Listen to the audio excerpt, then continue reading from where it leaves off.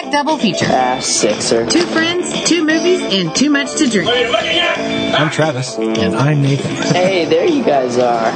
Blah blah blah blah blah blah blah blah blah blah blah blah blah blah blah blah blah blah blah. Teenage Mutant Ninja Turtles. Blah blah blah blah blah blah blah blah blah blah blah blah. X-Men. Blah blah blah blah blah blah blah blah blah blah blah blah blah blah blah blah. Nathan, sweet Trav. Blah blah. You can put 6 packs of soda in here. Blah blah. There, I did it. That's one less intro that she's got to do. Look at that. I just love that there's drunk Superman. What are you looking at? Huh? What are you looking at? He drinks shitty scotch, though. Drunk Superman drinks shitty scotch. Well, that is correct. That's a matter of opinion. That's why he's an asshole. Well, Tar is why he's an asshole. Well, is it? Yeah. It's Tar. What is up, gang? It is 6-pack double feature. I'm not Nathan. We are... You're going to have to say that loud with the music still going. I'm not Travis. There you go. We are today... we are back in old OG form, gang, with a classic pairing? A classic, our classic format. Classic 6-pack double feature format of a pairing of 2 movies. Today... Based off of comic books. Which is a loose interpretation. Yeah. Because Ninja Turtles was a comic book. Correct. It was a great fucking comic book. Yeah. Did you read, Not a lot, but I read enough. Enough, yeah. Not to be dangerous. And, of course, X-Men was a comic book. I would hope from my intro that you got, at least it was Ninja Turtles and X-Men, because that's all I said in English. I figured you would have ended on today on 6-pack double feature. But instead you went blah, blah, blah, blah, blah, or something like that. Blah, blah. Blah, blah, blah. Today, I am drinking Narragansett. What are you drinking? Narragansett. These are the good hours, the time for Gansett, Narragansett lager beer. I should state right up here, straight away at the top. The official, unofficial? Unofficial. Well, it is the official, unofficial beer of 6-pack double feature, but I'd like to issue a personal apology to Senator Johnson. I know he is a huge Ninja Turtles fan, and I realized far too late into the acceptance of that we were going to record this, and the note taking, and then the subsequent scheduling of us being able to get together. We still owe him 2 back episodes on scores and soundtracks 2.0 that we now will call 12 packs. Yeah, or whatever. Whatever. Yeah. So, Senator Johnson, this episode is for you, dude. 9.95. Cowabunga. Cowabunga, motherfucker. Oh, God, where do I start? Where do we start with the Ninja Turtles? A TV spot? Yes. I hope pizza's involved. Get ready, America. Company's coming. What the heck was that? Looked like sort of a big turtle in a trench coat. So get out the hors d'oeuvres, watch your manners, and get ready for the great green adventure. It's kind of like moonlighting. And I thought insurance salesmen were pushy. I love being a turtle! Doesn't everybody? Teenage Mutant Ninja Turtles. Rated PG.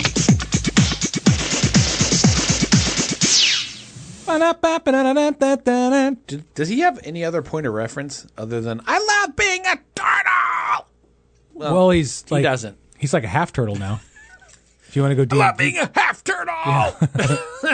They have like a plus turtle 5 in a half shell. They have like a +5 to their charisma being a half turtle. I thought it just increased their armor class. Oh, well, definitely, because it makes the shell bigger. Did you know turtles have like incredibly long penises? No. It's very creepy. If y'all want to Google that and YouTube it. I'm not even going to provide that in the show notes. Yeah, you get on that list. I'll see you there because I'm already on it. I've seen it. Oh, fuck, Save dude. your seat. The original Teenage Mutant Ninja Turtles movie. 1990. This movie was huge. Fuck, dude, the Turtles were huge. Like, He-Man was fucking done. And they needed something to, like, sell. Jumpstart. Middle something? America. Yeah. I was fucking prime age for this. I was prime age for He-Man, but You were especially prime age for. You were what? I was like a preteen Anglo-Saxon, you were 9 Midwestern to 10 human zone. Yeah, yeah. I was 10. I was a white American. I was 9 when this came out. Yeah. And every kid loved the fucking Ninja Turtles. I mean, they were fucking everywhere. I saw a thing at an estate sale, like an estate sale junk store. Right. Like a month ago, and it was one of these fucking. It was just a crate that went to the bottom of your bed, and you put your sheets or whatever in it, and it had the turtles on it. But the one at this estate sale thing was all rusted and sad looking, and I was like, "Am I that old?" Yep, I am. I am that old.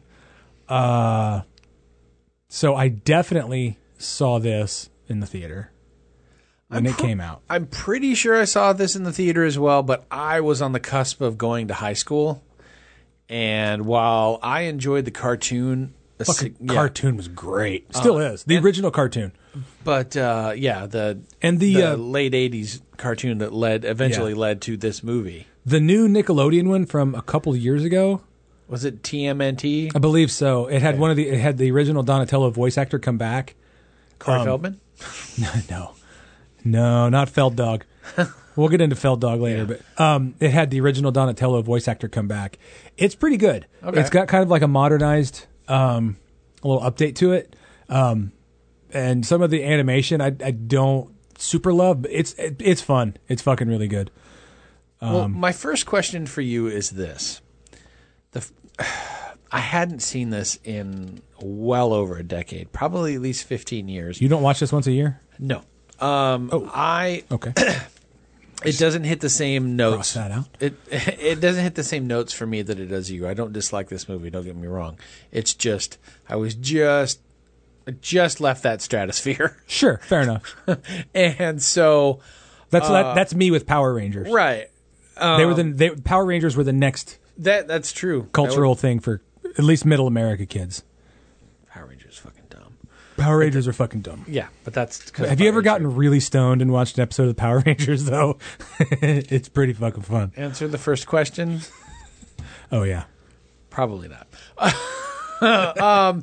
No, but I do remember revisiting this back a couple of years ago when we were considering the possibility of talking about this movie with something else. Uh-huh. And so I think we may have addressed it in New York movies for a Pick 6 a few years ago. We did. And eventually I found it and I watched it because I wanted to get some... I was like, I haven't seen this forever. This may suck. I don't know. I'm afraid. I'm going to watch it anyway. And we had a text conversation because... I was still curious, and this may be in your part of the trivia, and you may be able to tell it now, but do you know if this movie was outlawed in the UK because of nunchucks? It was not. I asked a good friend of the show, Jeff Cullum. I sent him a text. Not that he was aware of it. Yeah, well, because actually it came up in Dragnet because the nunchuck scene. Were taken out. Correct, and I remember asking him, like, hey, is that true? And he went, no, man, I remember fully seeing nunchucks in the Ninja Turtles. It wasn't. I guess by the time... the Ninja Turtles came out. Jeff's a few years older than me, which... It wouldn't surprise me if they still altered it a little bit, but yeah. But yeah, according to Jeff, there's no removal of the... Of nunchucks that... And we're going to get into this later, who your favorite character is and why, but crowd favorite is usually Michelangelo because he's party dude. You can't take party dude and his nunchucks out of the equation because... You can't. If you take Bluto out of the fucking Animal House, who's going to chug the bottle of whiskey? Michelangelo. And then there's, I'm not going to get there yet. We'll get in. It's heated. And I'll get into it in a bit. The only weird piece of trivia that I knew from a couple of years ago that I'm going to, whether or not you say it now, I had no idea that Kevin Clash, the guy who does Elmo, did the puppeteering and voice of Splinter. Yeah. I'm like, that's crazy. I think it's cool, but it's weird that... Elmo, he's known for Elmo, but the fact that he did Splinter. Imagine if he did the Elmo voice for Splinter. Splinter wants you to do backflips. 10 flips now. Can you do it in Splinter's voice doing Elmo? It's a little harder to force that one in, isn't it? Splinter wants you to count to 10. Splinter, count with you.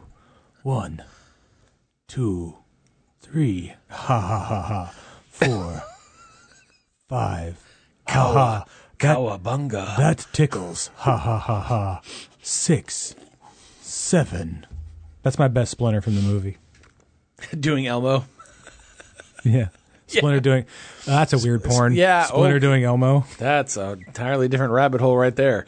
Oh, it's a rat hole, actually. Yeah. Oh. 1 or 2. It's got to be your bowl, babe. I will readily admit that the first time I saw this movie, I had a crush on Judith Hoag, who played April. Oh, you say it in the past tense like you still don't. Not as much now. Man. Probably because I've seen her in more commercials and TV. Redheads, dude. But they fucking they get me. She had just enough attitude to not be just an ignorant damsel in distress. Correct. Because in the beginning of the movie, like, she gets fucked up, right? Yeah. But she's outnumbered. Well, then Raphael drops one of his size. Yes. And she picks it up. Correct. And then later she's like, I'll fuck you up with this thing. And, spoiler alert. She doesn't. She not really, but she's not. But Raphael picks it back up. She's not screaming help. She's fucking reaching into her purse. Correct. Fuck up the Foot Clan. I love that. They brought just enough attitude to her character, or she brought enough attitude to the character, not to come off as bitchy, but come off as strong and vulnerable but confident. Correct. She's a great April O'Neil. She is not a damsel in distress. No. And she's not a ditz, which is what I love about her. Same. And they, according to her, didn't treat her the best on set. Is that why she was only in the first movie? Why she didn't come back, and that's one of the many reasons Secret of the Ooze is garbage. But that's a But Turtles in Time, I'm sure, is a masterpiece. I hated that when I saw it as a kid. I loved Secret of the Ooze when I was a kid. I've heard that when you rewatch it as an adult, you're like... Secret of the Ooze? Yeah. You come back and go, ooh. Well, that's a lot of Pizza Hut. Why aren't they hitting anyone? Why are they just dodging? Why are they fucking fighting Miyagi-Do? Why are they fake fighting? Why aren't they striking first, striking hard, and striking with no mercy? Right. Bullshit-ass Miyagi-Do turtles. I found it funny when I was rewatching it about a week ago to catch up for this, and that it's kind of odd, the product placement, number one, and who had a deal with turtle movies, because when you first get into the Foot Clan, into that big warehouse where all the kids are and they're going through all the merchandise that they've stolen, number one, there's a kid chowing down on Burger King. Yep. But then you see a Domino's delivery driver deliver the first pizza to the turtles. Wise men say never pay full price for late pizza. Or we'll renew our contract with Pizza Hut instead of Domino's. We'll be right back after this. The Teenage Mutant Ninja Turtles rock and roll! Ninja Turtles! You can get their hot new cassette for $3.99, plus a free autographed poster and official tour book, only at Pizza Hut. Make it great! I mean, if you're going to bookend the commercial, you might as well do it like that. No, it's great. You did it twice in a row. I'm really proud of you. Oh, shit, fire. All right, well, we're kind of off book here, but did you like this the first time you saw it? Yeah. I was blown the fuck away. They flip and shit, dude. They fight and they move and they talk and their mouths move and their eyes and shit and they laugh. The mouths move in an articulate way that apparently they were not able to do by the third movie, which didn't have Jim Henson. So the third movie. The world didn't have Jim Henson after the first movie. Yeah, the world. Jim Henson didn't see through potentially the release of this movie. The lesson learned here, gang, is if you're feeling not well, go to the fucking doctor. God damn it. We should still have Jim Henson. That's a talk for another. Did you know he died on the same day as Sammy Davis Jr.? Really? Yeah. That's a bad fucking day. You were 9 when this came out, you said? Yeah. Okay. Yeah. Yeah, I was 9. I'm thinking I was 14, going on 15. Now, I don't remember seeing it in a theater because I got the VHS copy, which I still own and is down here next to your left foot. I saw it. I was trying to point it out because I was going to make reference to it later. Now I don't need to. I got it for Christmas later that year, along with the cassette of the soundtrack, which is up here behind Catwoman and the Joker.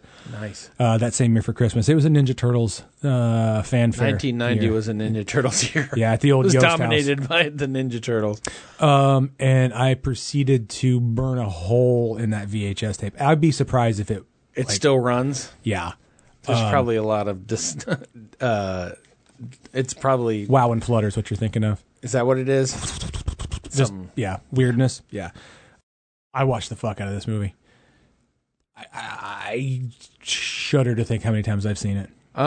It still looks fucking amazing. I don't have... Yeah, it does. It looks great because everything is in camera. It's in camera. Yeah. It's in camera. It's great suits. It's Henson's Creature Shop. They have the puppeteers for the close-ups for doing the mouths. And I think it just looks brilliant. I think there's like one scene that was pointed out later, like probably in who knows where I saw it, but if there's one spot, I don't know which turtle it is, but when he leans back, you can see the actor's mouth like back here. I'd love to find that. That'd be great. The image it's kind of creepy looking when I found it, but yeah. Speaking of creepy, we should link it in the show notes. Have you seen that? It might be a Mental Floss thing. It's on YouTube for sure. What the turtles from the original movie look like now? No. They're still smiling, but they look like they fucking got hit by Chernobyl. They're styrofoam, right? Or foam. Something like, they don't look great. They look creepy as fuck. They look cool, but they look creepy as fuck. They look like 30. I believe the article calls it 32 years old creepy. I think the article calls it nightmare fuel. But no, I was going to be a freshman in high school the year this came out, and while I may have seen this in theaters, I don't have a specific memory that links me to this movie. I definitely watched the cartoon back when it started in '87. Yep. I started to lose interest probably by the time I was in high school. I know I had the side-scroller Nintendo game. Which, the first one or the arcade game? No, not the arcade. The one that was designed for Konami. The one that's real fucking hard? Yeah. Yeah. You can play any of the characters. Until you die, you have to pick another turtle. Right. The best character usually was Donatello because of his reach with his bow staff. Yep.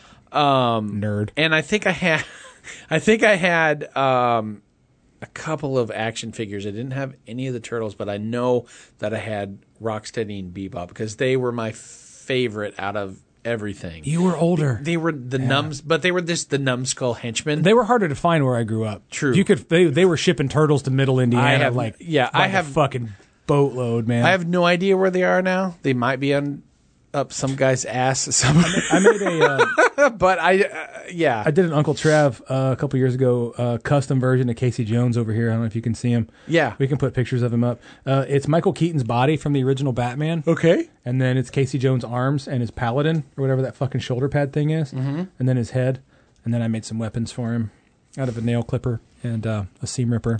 But, no, those guys were... No, Rocksteady and Bebop. Okay. Yeah, no. They were my favorite from the Foot Clan because they were just fucking dumb as rocks. One of the reasons this movie is so good is because it's fucking New Line Cinema. Yeah. And New Line back in the day was famous for you're going to do what?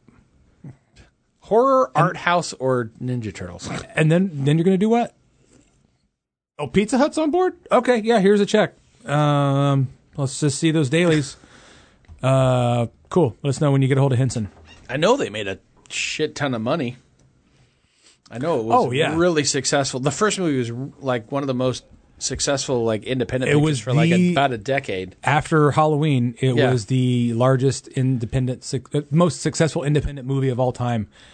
It bounced Halloween out of there until I can't remember. Blair Witch. Fucking. Which makes sense because they were $27,000. For Blair Witch? Yeah, it was a small amount to make the movie. We're at that point in my notes. We're gonna have to. What do we want to do? We're gonna have to ask the question. It's not that bad. Who's your favorite turtle? I've always told you this is Raphael. You've always told me this, but you've not told the listeners. I'm sorry. You're you're a Raphael person? Yeah, I don't know why. You and Jamie and Brock with your fucking Raphael. You moody fucks. Because I wasn't moody. I liked the bit of the loner. You've met Brock and Jamie, though, right? Kind of moody. Yeah. When I was a kid, I was on board with everybody else. Michelangelo was my favorite, and he has a pretty decent. He has a pretty decent reach. He's two-handed fighting, but I got a little bit older, like a year or two. Leonardo, the leader. The nerd. The Boy Scout, yeah. The Boy Scout. Yeah. That was If Leonardo. Senator Johnson was here, we all know his would be Donatello. If you don't know, Senator Johnson's favorite Ninja Turtle is Donatello. I actually sent him because about every 2 weeks he shares what he found at the Rad Toy House or whatever it is. Totally Rad? Totally Rad Toy House here in Nashville. It's or a great something shop. else. If you're here local in Nashville and you've not checked out the Totally Rad Toy House, please do. If you're not local to Nashville, please check them out on Instagram. They're fucking totally rad. I get a lot of stuff in there. Senator Johnson is a frequent flyer of the spot. He might have one of the largest Donatello collections. It wouldn't surprise me. Going. So, I got a question for you. Okay. Would you like me to summarize this movie in 2 sentences? Yes. Dun-dun-dun-dun-dun-dun-dun-dun. Dun-dun-dun-dun-dun-dun-dun-dun. Subtle Japanese racism, a samurai can opener, and a young Sam Rockwell are no match for 4 mutated reptiles who talk like California's skateboarders located in New York City, trained in ninjutsu by a rat. They're amphibians, bro. They're reptiles. Turtles? Yeah. They're amphibians. They're reptiles. That doesn't mean that they aren't amphibians, but they're also reptiles. Are you sure? Yep, I Googled it. All right, fair enough. I stand corrected. Unless Google lied to me. I can't control that, though. What doesn't work? Coming up right after this. We got you now, Shredhead! The Turtles have Shredder pinned down and are rolling their pizza thrower into position. I'll blast you with retro mutagen. But before he can act, the pizza thrower's adjustable aim and motorized firing action give Shredder and his henchmen their just desserts. You clogged my gun with anchovies! The Turtles and their portable pizza thrower triumph again. Why are we so happy? We just lost our lunch. Teenage Mutant Ninja Turtles. From Playmates. I had that pizza thrower, by the way. I don't know what specifically Shredder had clogged with anchovies, but it wasn't anything that the Turtles had because they didn't like anything with the little fishies on it. Remember? That's true. So it's just pizza stereotypes. Shredder's a douche. Well, yeah. Well, Rokusaki. What doesn't work for you? I don't want to nitpick this movie because most of it, I'll be honest with you, really holds up better than I had initially anticipated rewatching this, since the effects are all practical. But there are a few shots where the rear projection screen shows the cityscape in some scenes that just, it's really noticeable. Like, that's not real behind you. But the turtle in the foreground is? Yeah. Okay. It just looks a little fake. But outside of that, no, I think the movie, I think tonally it holds up really well. And visually it holds up really well. Cinematography is fucking killer in this movie. They did a really good job of making it fucking look New Line, kind of dude. like dark. Yeah. Well, it's the same New York City that Jason took a year earlier. Except not in Toronto or wherever. No, they're it was both Toronto. They filmed this in. They didn't film this. They filmed this in like North Carolina. It was North Carolina. There were some shots. There was some stuff that they shot in New York City. It actually, what was weird I when swear I to first fuck, started. they shot some of this in Toronto. I don't think so. Okay. But anyway, either way, what was weird is when it first opens and you see the Twin Towers and it's just a little. It hurts a little bit. It hurts. It stings. Yeah. Still does. Yeah. Yeah. What doesn't work for me is, I mean, the backstory is kind of dumb. If you're going to go real world with this, you're going to have a rat in a cage. I didn't mean to make that rhyme, Billy Corgan. I was going to say, are we going into Smashing Pumpkins? You're going to have a rat in a cage mimicking his master. Yeah, that's a little dumb. And then hearing Elmo. The flashbacks are a little weird. They could have updated that some way, I guess. I would have actually. I think I would have liked it better if they had shot it the way they did, but made it black and white. I think that would have worked a little bit better. You're right. But anyway, went a little fucking Kurosawa with it. Yeah, a little Tarantino. That's one little thing. I guess I was an angry teenager, but why is Raphael so angry? Just abjectly angry all the time. He's one of 4 mutant turtles, and the other 3 are his brothers that are just. But they all seem to be okay. Well adjusted. So they all have to be well adjusted. Just Raphael is so abjectly just angry with the damn. And I love Cricket. I love Raphael's Mike Tyson New York accent. Yeah, his Brooklyn-y-ness is pretty good. I do love that. There's really not a lot that doesn't work for me because it's a fucking movie about 4 turtles that get fucking... What doesn't work? Well, the... Basic plot. I'm Nathan, and that's my review. Basically, I feel that... Bastard. I do love that you mentioned a young Sam Rockwell, because I notice that every time. Yeah. I had to point it out to Lisa because she did not have the opportunity to watch it with me this last time. You got any cigarettes? And so when she got home, and I was like, wait, look. And I forgot he was in 3 scenes, at least 3 scenes. He was in the one where the police showed up just in time for April, and he ended up getting arrested at first. Oh, yeah. And then you see him, you want regular or menthol, Yep. for bringing in everybody into the Foot Clan. And then it was towards the end where he realized maybe this isn't worth it. Yeah, because our leader just got crushed by a trash compactor. Right. I also love... And he's so young in that. He was very young. I love how many, conservative estimate I had when I was 15, 16, 17, 18, maybe even 19. I had probably 40 Kurt Cobain / Nirvana shirts. How many turtles did you have? Well, that's not the point. Oh. They were fairly easy to get because in the late mid-90s, Nirvana was very popular. But the Sex Pistols, not as much in 1990. So my question is, how many different Sid Vicious shirts does Danny have? Apparently more than one. He has at least 2, I believe 3 in this movie. And they're all like fine art, not fine art, but they're like... They're rare. Yeah, they're fashion print Sid Vicious shirts. Well, when you're the news director for channel whatever it is that April works for. Yeah, Charles Pennington. Yeah, who's this? You got a son named Danny Charles? I might. I don't know. What's he done this time? Stealing cigarettes. I found it a little offsetting the last time I watched this, how Raphael looks like he's just been dumped into the bathtub when they're at the farmhouse. Like, I understand they're trying to get him in the water so he can rest and heal because he's Splash. like a fucking reptile or amphibian, whichever way you want to look at it. But it just feels like he just gets fucking dumped in there and his legs are sticking out. I mean, I've had buddies dump me into a bathtub many a time being all fucked up. Look, dude, he might puke. He's going to puke. He might shit. We might have to wash him off later. All in the same spot. All the drains go to the same spot. Right. Back down to the sewer, right where he's used to. He's basically in the penthouse right now, if you think about it. Right. This is the bee's knees right now. He's really living that turtle shell lifestyle. The only other thing that I wrote down here that I was kind of curious, and you may not have an answer for it, I don't know. Do you know who it was that did the drawings of the turtles that April supposedly does in camp, on the movie? I don't. They're fucking awesome. They're really good. And that would be one of the things that I would love to have one of those sitting up on my wall here. That would be... It would be amazing. How have we not talked about Casey Jones yet? Elias Koteas. Yeah. He was one of the great characters from the show, the cartoon.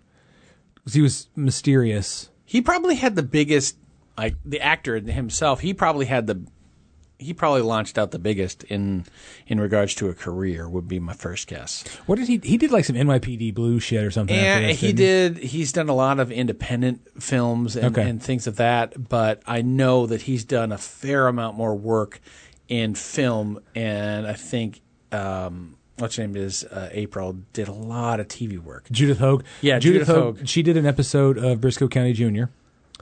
And then she was... what did I just see her in? She's in some Disney Channel stuff, or she may have been in some stuff. I think she was in Deadwood. Maybe? Pretty sure she was in Deadwood. I'm not sure. I can't vouch for that. It's been a while since I've watched Deadwood. I do remember seeing her in commercials, and it was kind of weird every once in a while. Yeah. Like Excedrin or something. Excedrin migraine, and you see April O'Neil. And I was like... When I wake up after the Foot Clan has kicked my ass... I've got a splitting headache.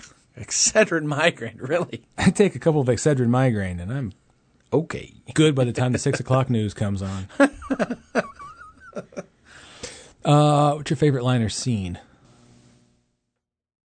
You're a claustrophobic. You want a fist in the mouth? I've never even looked at another guy before.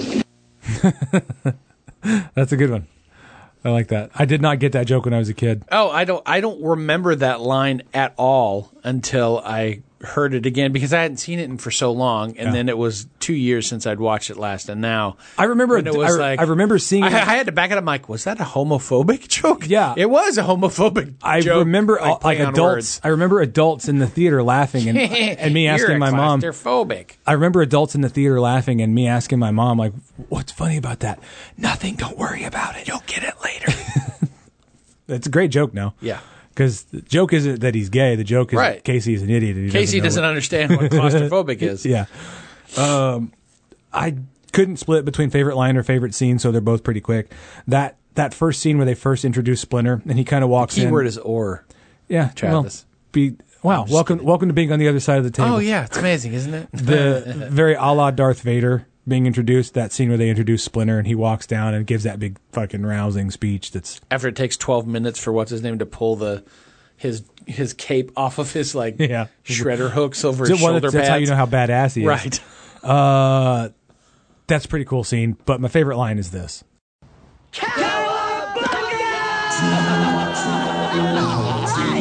I made a funny.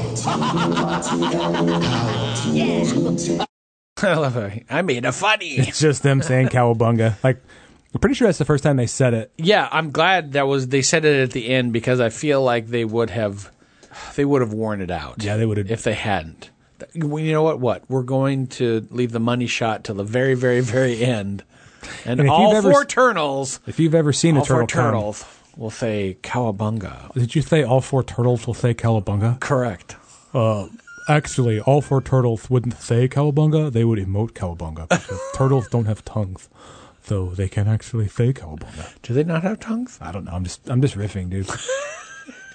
We've been in here for like 4 hours. They're reptiles. They're reptiles. Basically, while they kind of technically they have tongues, basically they don't have tongues. They have feelers that come out of their mouth to find worms. Are they split in half like this? They're cleft in twain, like. Like my two henchmen, Cleft and Twang. That's a good one, Nathan. That's very funny. Nathan has made it funny.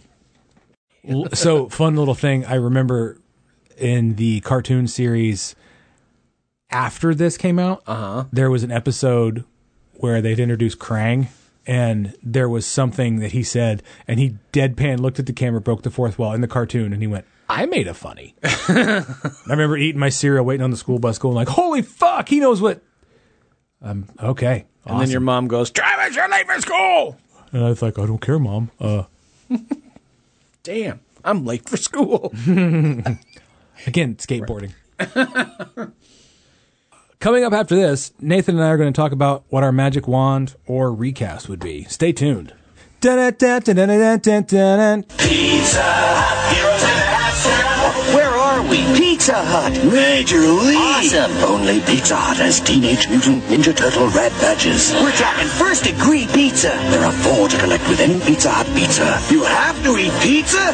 Cowabunga! All for $1.99 each. $1.99? Excellent! But hurry, time is limited. Better haul sell, dudes. Pizza Hut, making it red. Dine-in, takeaway, or home delivered.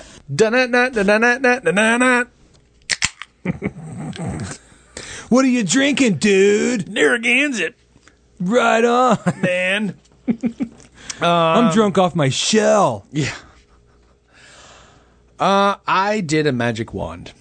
Okay.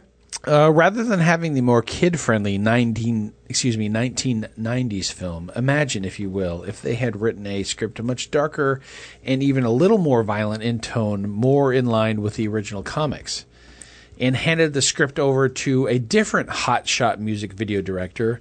Apparently the guy who directed this directed like Michael Jackson's, not Beat It, but Billie Jean. He did a fair amount of music video stuff. Imagine if they handed it over to a slightly newer hotshot music video director on the rise by the name of David Fincher. He shoots the film in either black and white, or he kind of does like the Saving Private Ryan where he washes out like 60% of the color. Okay.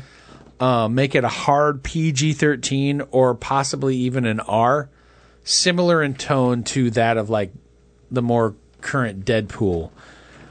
That's what keep the comic keep the comedy there. I was going to say keep the colors very bright, keep the comic energy there. Like in the panels, but make it also graphic. Imagine going back to where rather than the cartoon and the movie where they went and started signifying each of the four turtles with the colors. Turtlers.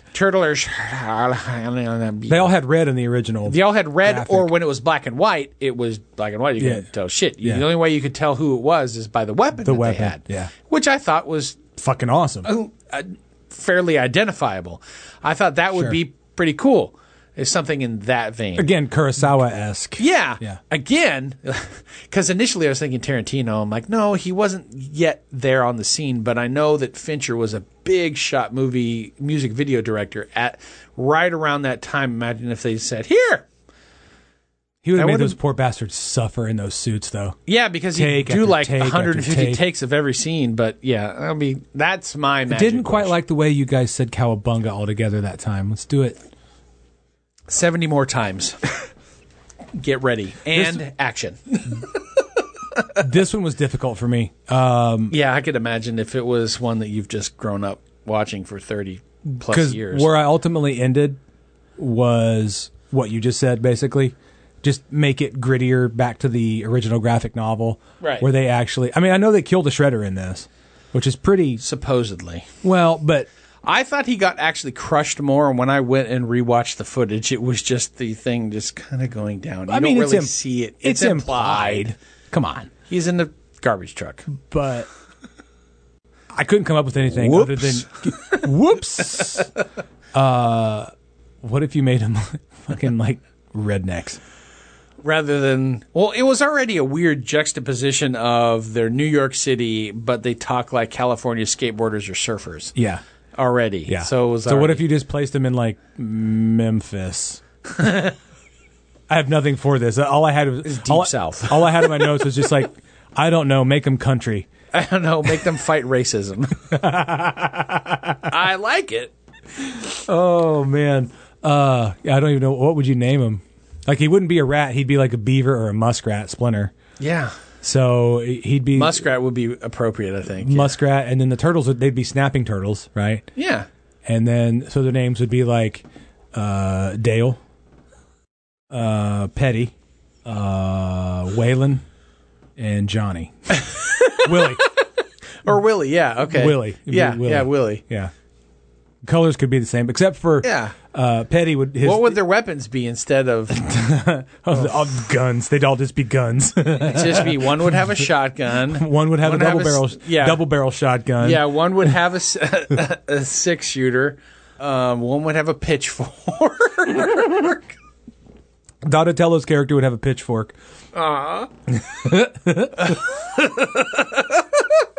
But the rest would have guns, and that would be a running gag, and it's that they would all be making fun of him for being the only one that didn't have a gun. That seems about right. Good time down south. The song stays the same. Old time downtown cracker turtles. Old time down south cracker turtles. Here's in a half shell. How's your ma? There you go. We think of this shit on the fly. It's half baked, mind you, and he's not even high. I'm not. That aside, I'm with you. The same thing. I didn't get into the graphic novels of these until years later, when I knew they existed. Because to me, it was just a cartoon, and it was like, oh, there's a comic book. Yeah, fuck that. That's reading. But I got into my 20s, or whatever, and the graphic. And I went, oh, it's pictures with words. Well, no, the graphics are like, they're graphic and it's fun. It was meant to be a one-off like thing. Yeah, have you watched that on the Toys That Made Us? Yeah, they were not expecting the turnout that they got on selling it, and readers wanted more, so they're like, fuck it, okay, because they killed Splinter in the first. Yeah, in the first issue. It was the first issue, I think. Was it either the first issue or the end of the first series of the book? Right. But it was fucking dark, dude. Yeah. I remember reading an article about it where it was like, yeah, you think you know the origins of this? Like, here's where the Ninja Turtles came from. And it was like, imagine if at the end of the first episode of the Ninja Turtles cartoon, they killed the Shredder. And then one of the quotes was, "Cowabunga, motherfucker!" It was great. But that's what I'd like to see. That'd be my magic wand, is just make it like, as take all the dumbness out of them being 6-foot turtles as you can, but make it like straight samurai in New York, Kurosawa type. What trivia you got for us? Six-pack trivia. We already said this before. Okay. Highest grossing indie film until the Blair Witch Project. Yeah, it was like over 150, 160 $1 million that they made a shit ton of money on a relatively small budget for a movie like this. Yeah. I do know that much. Prior to this movie coming out, Judith Hoag was working on a movie called Cadillac Man with Robin Williams. Robin Williams was a big fan of the cartoon. Didn't Cadillac Man eventually become like a Clint Eastwood movie or something, it sounds like? You're thinking of Pink Cadillac. Oh, you're right. Yeah. Okay, never mind. Anyway, Robin Williams, big fan of the cartoon, probably because of his kids. She pointed him in that direction? No, he pointed her in the direction of going like, I'm familiar with this character. Let me give you some pointers on that's cool. How to make April O'Neil more like not a fucking cartoon character, and I think that's awesome. Have you met my daughter, Zelda? Yeah, I was wrong earlier. Shot mostly in North Carolina, except some New York City shots. Yeah, that farmhouse looks like North Carolina. For sure. Like the Weeping Willows and shit. I don't know where I got Toronto from. I guess I just thought Toronto. Dude, some of the shots that they have watching it this last time, fucking beautiful. Of New York, the cinema, New York, yeah, and at the farmhouse, either Twilight, the Magic Hour, or whatever. Fucking amazing. I guess I just assumed that because it was New York, they couldn't afford to film there on the budget they had, being an indie. So I guess I just assumed that they were stock shots, except for what they absolutely needed to be, like Donatello in front of the Twin Towers or something. Not that happened, but just bad example. And I guess I thought the street shots were Toronto. I can understand that. I figured it was Canada as well, and then I remember watching a little special, and I was like, "Oh, this is North Carolina." Wow, they did really good. But yeah, there's no way that house was upstate New York. I don't know what Marvel series it's from, but there's a group called The Hand. It's from Daredevil. Okay, it was a nod to Daredevil. And it was a nod to Frank Miller's Ronin. Those two were the biggest inspirations for the Foot Clan. For the Foot Clan and the Ninja Turtles in general. This should tell you something. Sally Minky? Yeah, she was one of the editors. She was edited this movie. One of Tarantino's editors for 15 years or whatever. Yeah. What made his movies great until she died, and that's when they started to get long-winded and weird. Yeah. So... Every time you see a director, there were like 3 editors on the movie, but I remember her name was planted right in the middle. I'm like, hey, wait a second, isn't that Tarantino's editor? Every time you see a director win an award, ask yourself, where the fuck is their editor? Because without your editor, your director is nothing. Yeah. Without your editor, your movie is 6 hours long because your director doesn't. There are 3 big name directors that I follow, or at least have, that I can name their editors. Within $500. How much do you think Corey Feldman was paid to do his role as Donatello's voice? Oh, Lord. I'm going to guess he may have spent it all on cocaine or something. Yeah, that wouldn't have been that hard with what he was paid. According to him, what he was paid. I don't know, $1.5 million. He was, according to Corey Feldman, he was paid $1,500 to voice Donatello. Really? Because he thought it was just going to be like a B movie. So he easily snorted that in a couple of weeks. Pizza Dude. Speaking of Pizza Dude. I called the Pizza Dude. All right. I'm not sure why. Pizza Hut had a $20 million ad campaign, but for some reason Domino's is the featured pizza delivery service in the movie. Yeah, I couldn't find much information. It kind of scratched my head on that one. I wonder if, like you said, maybe something fell through. Had to have. Kind of like Poltergeist. Because it's really weird. Like, it's, in essence, it's like having Burger King show up in the movie, yet you're advertising all of the shit that you're eating at McDonald's, like Santa Claus the movie. Oh my God, dude! I would pay. Oh God, I would pay any amount of money to see the Roger Corman version of this that was pitched to them in the 80s. with your turtles. Didn't he do like a Fantastic? Oh, you have like a Fantastic Four. Do you want to borrow it? Nope. You kind of want to borrow it. I sure don't. All right. Well, is it only on VHS? Shit, I don't have VCR. Sorry. That's DVD. But you're missing out because here's what Roger Corman pitched in the 80s to the creators. Here would have been your turtles.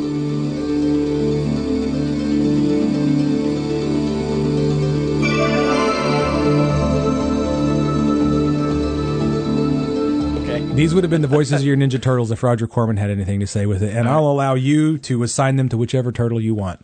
Waylon Jennings was one of them? He wanted Gallagher, Sam Kinison, Bobcat Goldthwait, and Billy Crystal to voice the Ninja Turtles. Fucking what sort of coked out fever dream did that guy have? Wow. I guess Gallagher would have been Raphael.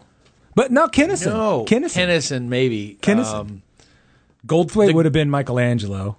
I think Donatello would have been Billy Crystal because that would have been the nerd. The most grounded. Yeah. And then Gallagher would have been Leonardo. That's Why do they call it a katana? It's not a... I got nothing. Here's a watermelon. He would be cutting watermelons. He would be cutting watermelons in half with his fucking blades. Raphael is Kinison, or Kinison is Raphael. Just that makes the most sense out of all of them. Just shouting. Damn. Also rans for April O'Neil. Recent Twi'lek, Jennifer Beals, Flashdance. Yeah. Also that Twi'lek that gets blown up into spoilers. Tonight on the Boba Fett show, Jennifer Beals stars as a Twi'lek bar owner who may or may not be blown up. Meet a dicey end. Tune in tonight after Banachek. Also rans for April O'Neil, Jennifer Beals, Marissa Tomei, Sandra Bullock. Ooh, that's really young. Way to make April O'Neil boring as fuck. And really young. Nicole Kidman. Okay. I guess if they're going for redhead. Melanie Griffith. And weird. Sean Young. She could fight back. Yeah. Lorraine Bracco. Okay. Winona Ryder. I could see Bracco because that's... Can you see Brooke O'Shields? Because that's the last one, Brooke Shields. Brooke O'Shields. I could see Lorraine Bracco because that's... This is going to sound really terrible. Fellas. Brooke Shields would be too pretty. Not that I don't find Judith Hogue attractive. She's real. She's real, yeah. She is Brooke not... Shields is like exotic looking. Judith Hogue... Several of those actresses are much higher watermark than, unfortunately, Judith Hogue is. But I love Judith Hogue because she seems like a real grounded. individual. Yeah. You're not seeing, oh fuck, it's Lydia Dietz. Oh fuck, it's the blonde chick from Edward Scissorhands. Whatever. She's a ginger, and you see her freckles. Yeah, you know, like literally. But yeah. Let's not talk about it. Also rans for Casey Jones.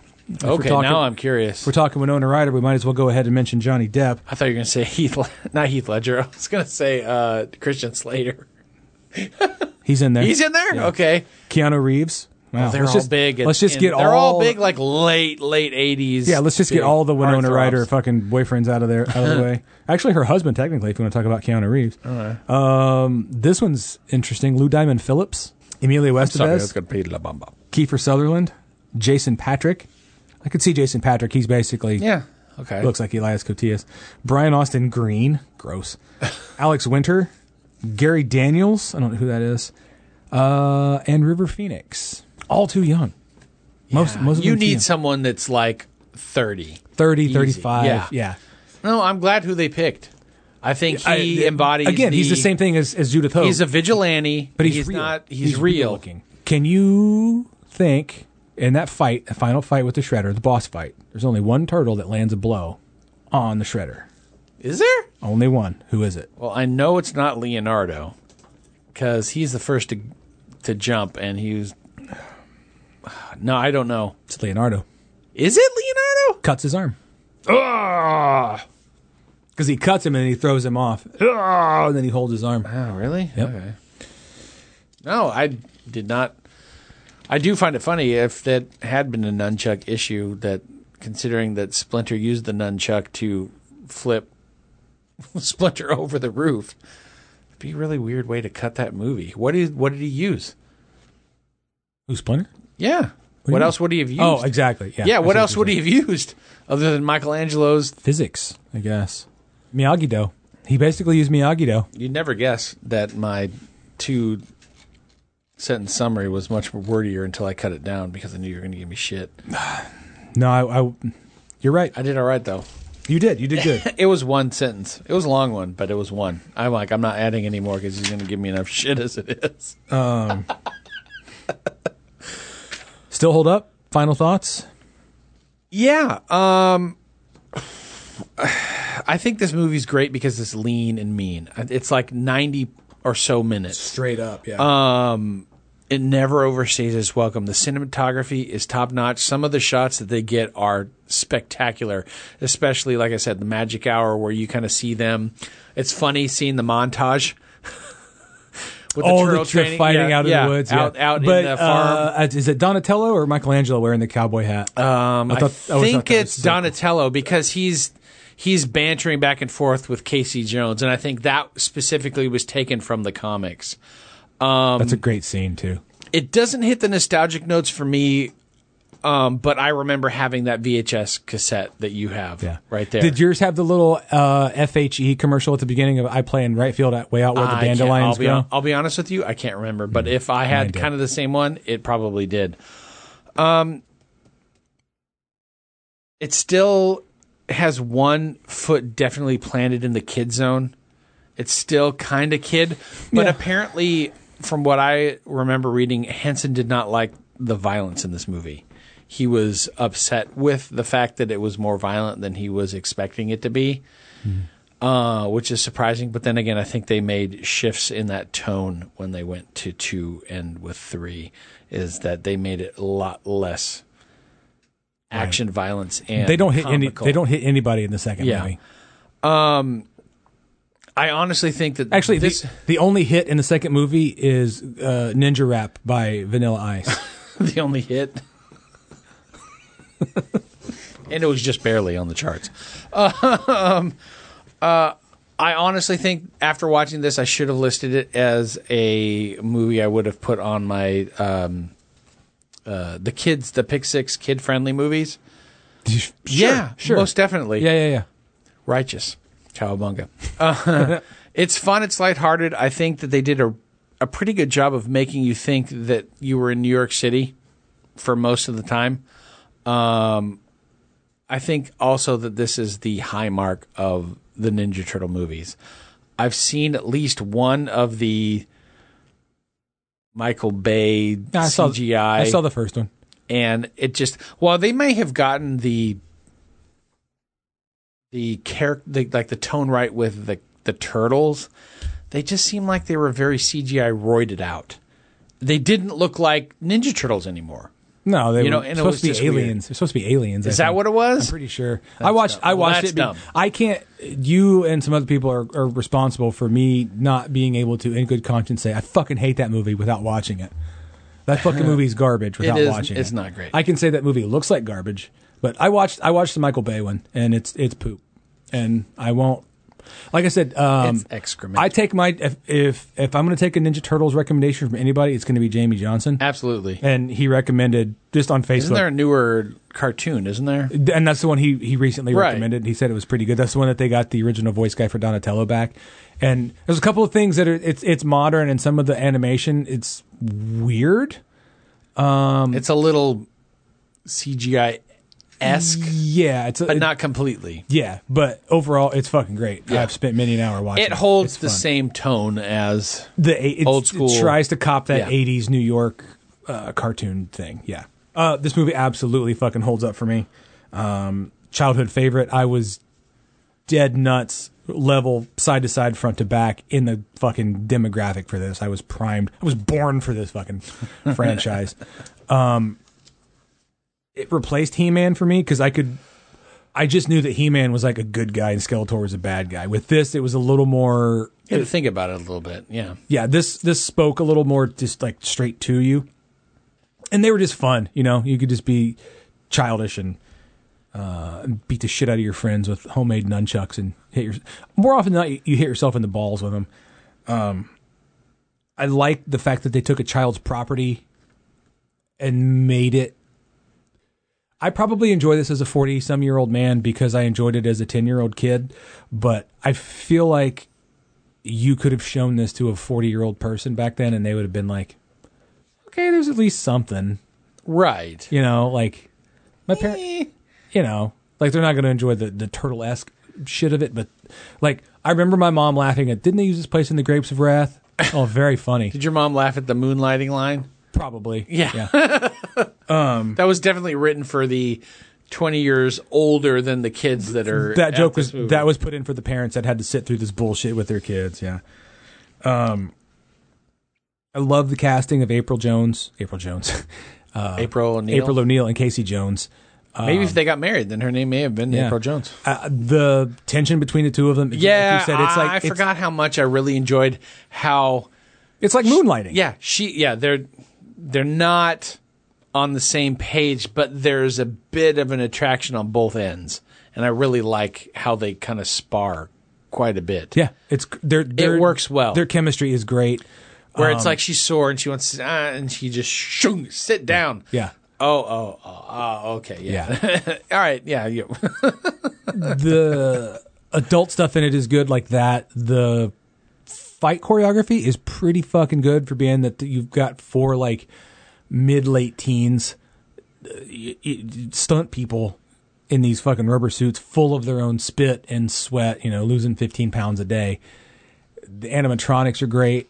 I'm probably going to watch this. If Jamie falls asleep early enough tonight, I'm probably going to watch this. If you have HBO Max, it's on that to easily just select. If you don't have a VCR. I got the VHS right down there and the DVD in the front, babe. I'm actually surprised they haven't come out with like a high-end collector's edition on now. Like Nico Action Figures has come out with some high-quality shit. 12 to 18 inch, I believe. Turtles and Shredder. Fucking high detail. Crazy shit. It's coming. 4K resolution. Sooner or later. Yeah. Well, I give it a 9.95. In the meanwhile, bub, I ain't done with you yet. Ladies and gentlemen, we are now seeing another stage of human evolution. This summer, the future is here. There is a war coming. You sure you're on the right side?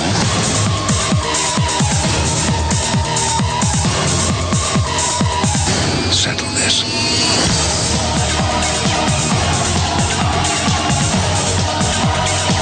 Welcome to the future. X-Men. Sweet fuck, that was weird.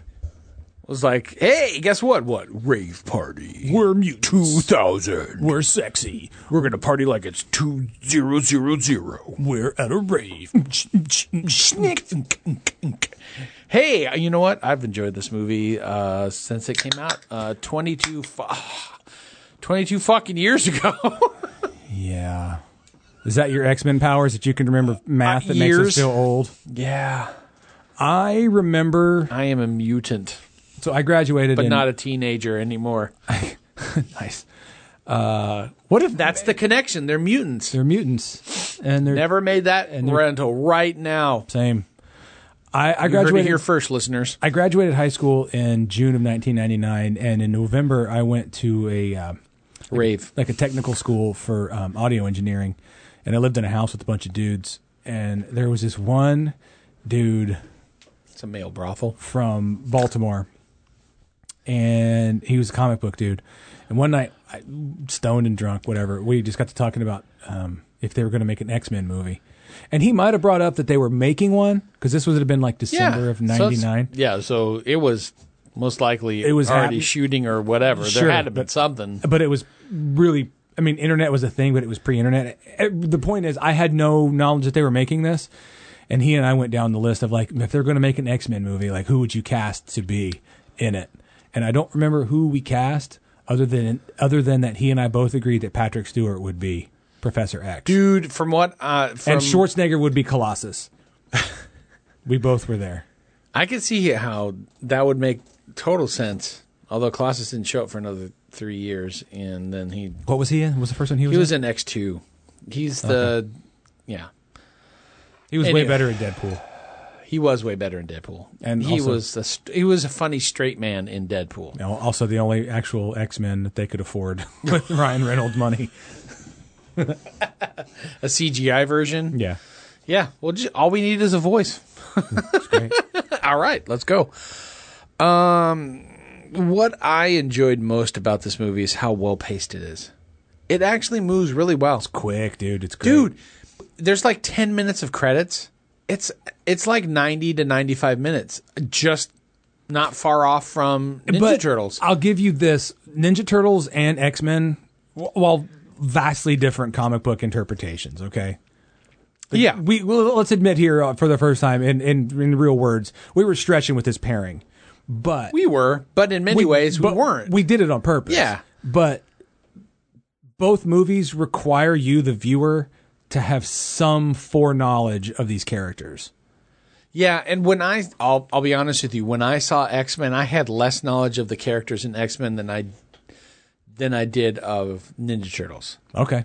Okay, that's fair. Because of the cartoons. And at the time that came out, I was not aware of, nor did I read the comics of the Turtles. My only real knowledge of the X-Men going into this was the animated series from Fox from the early 90s.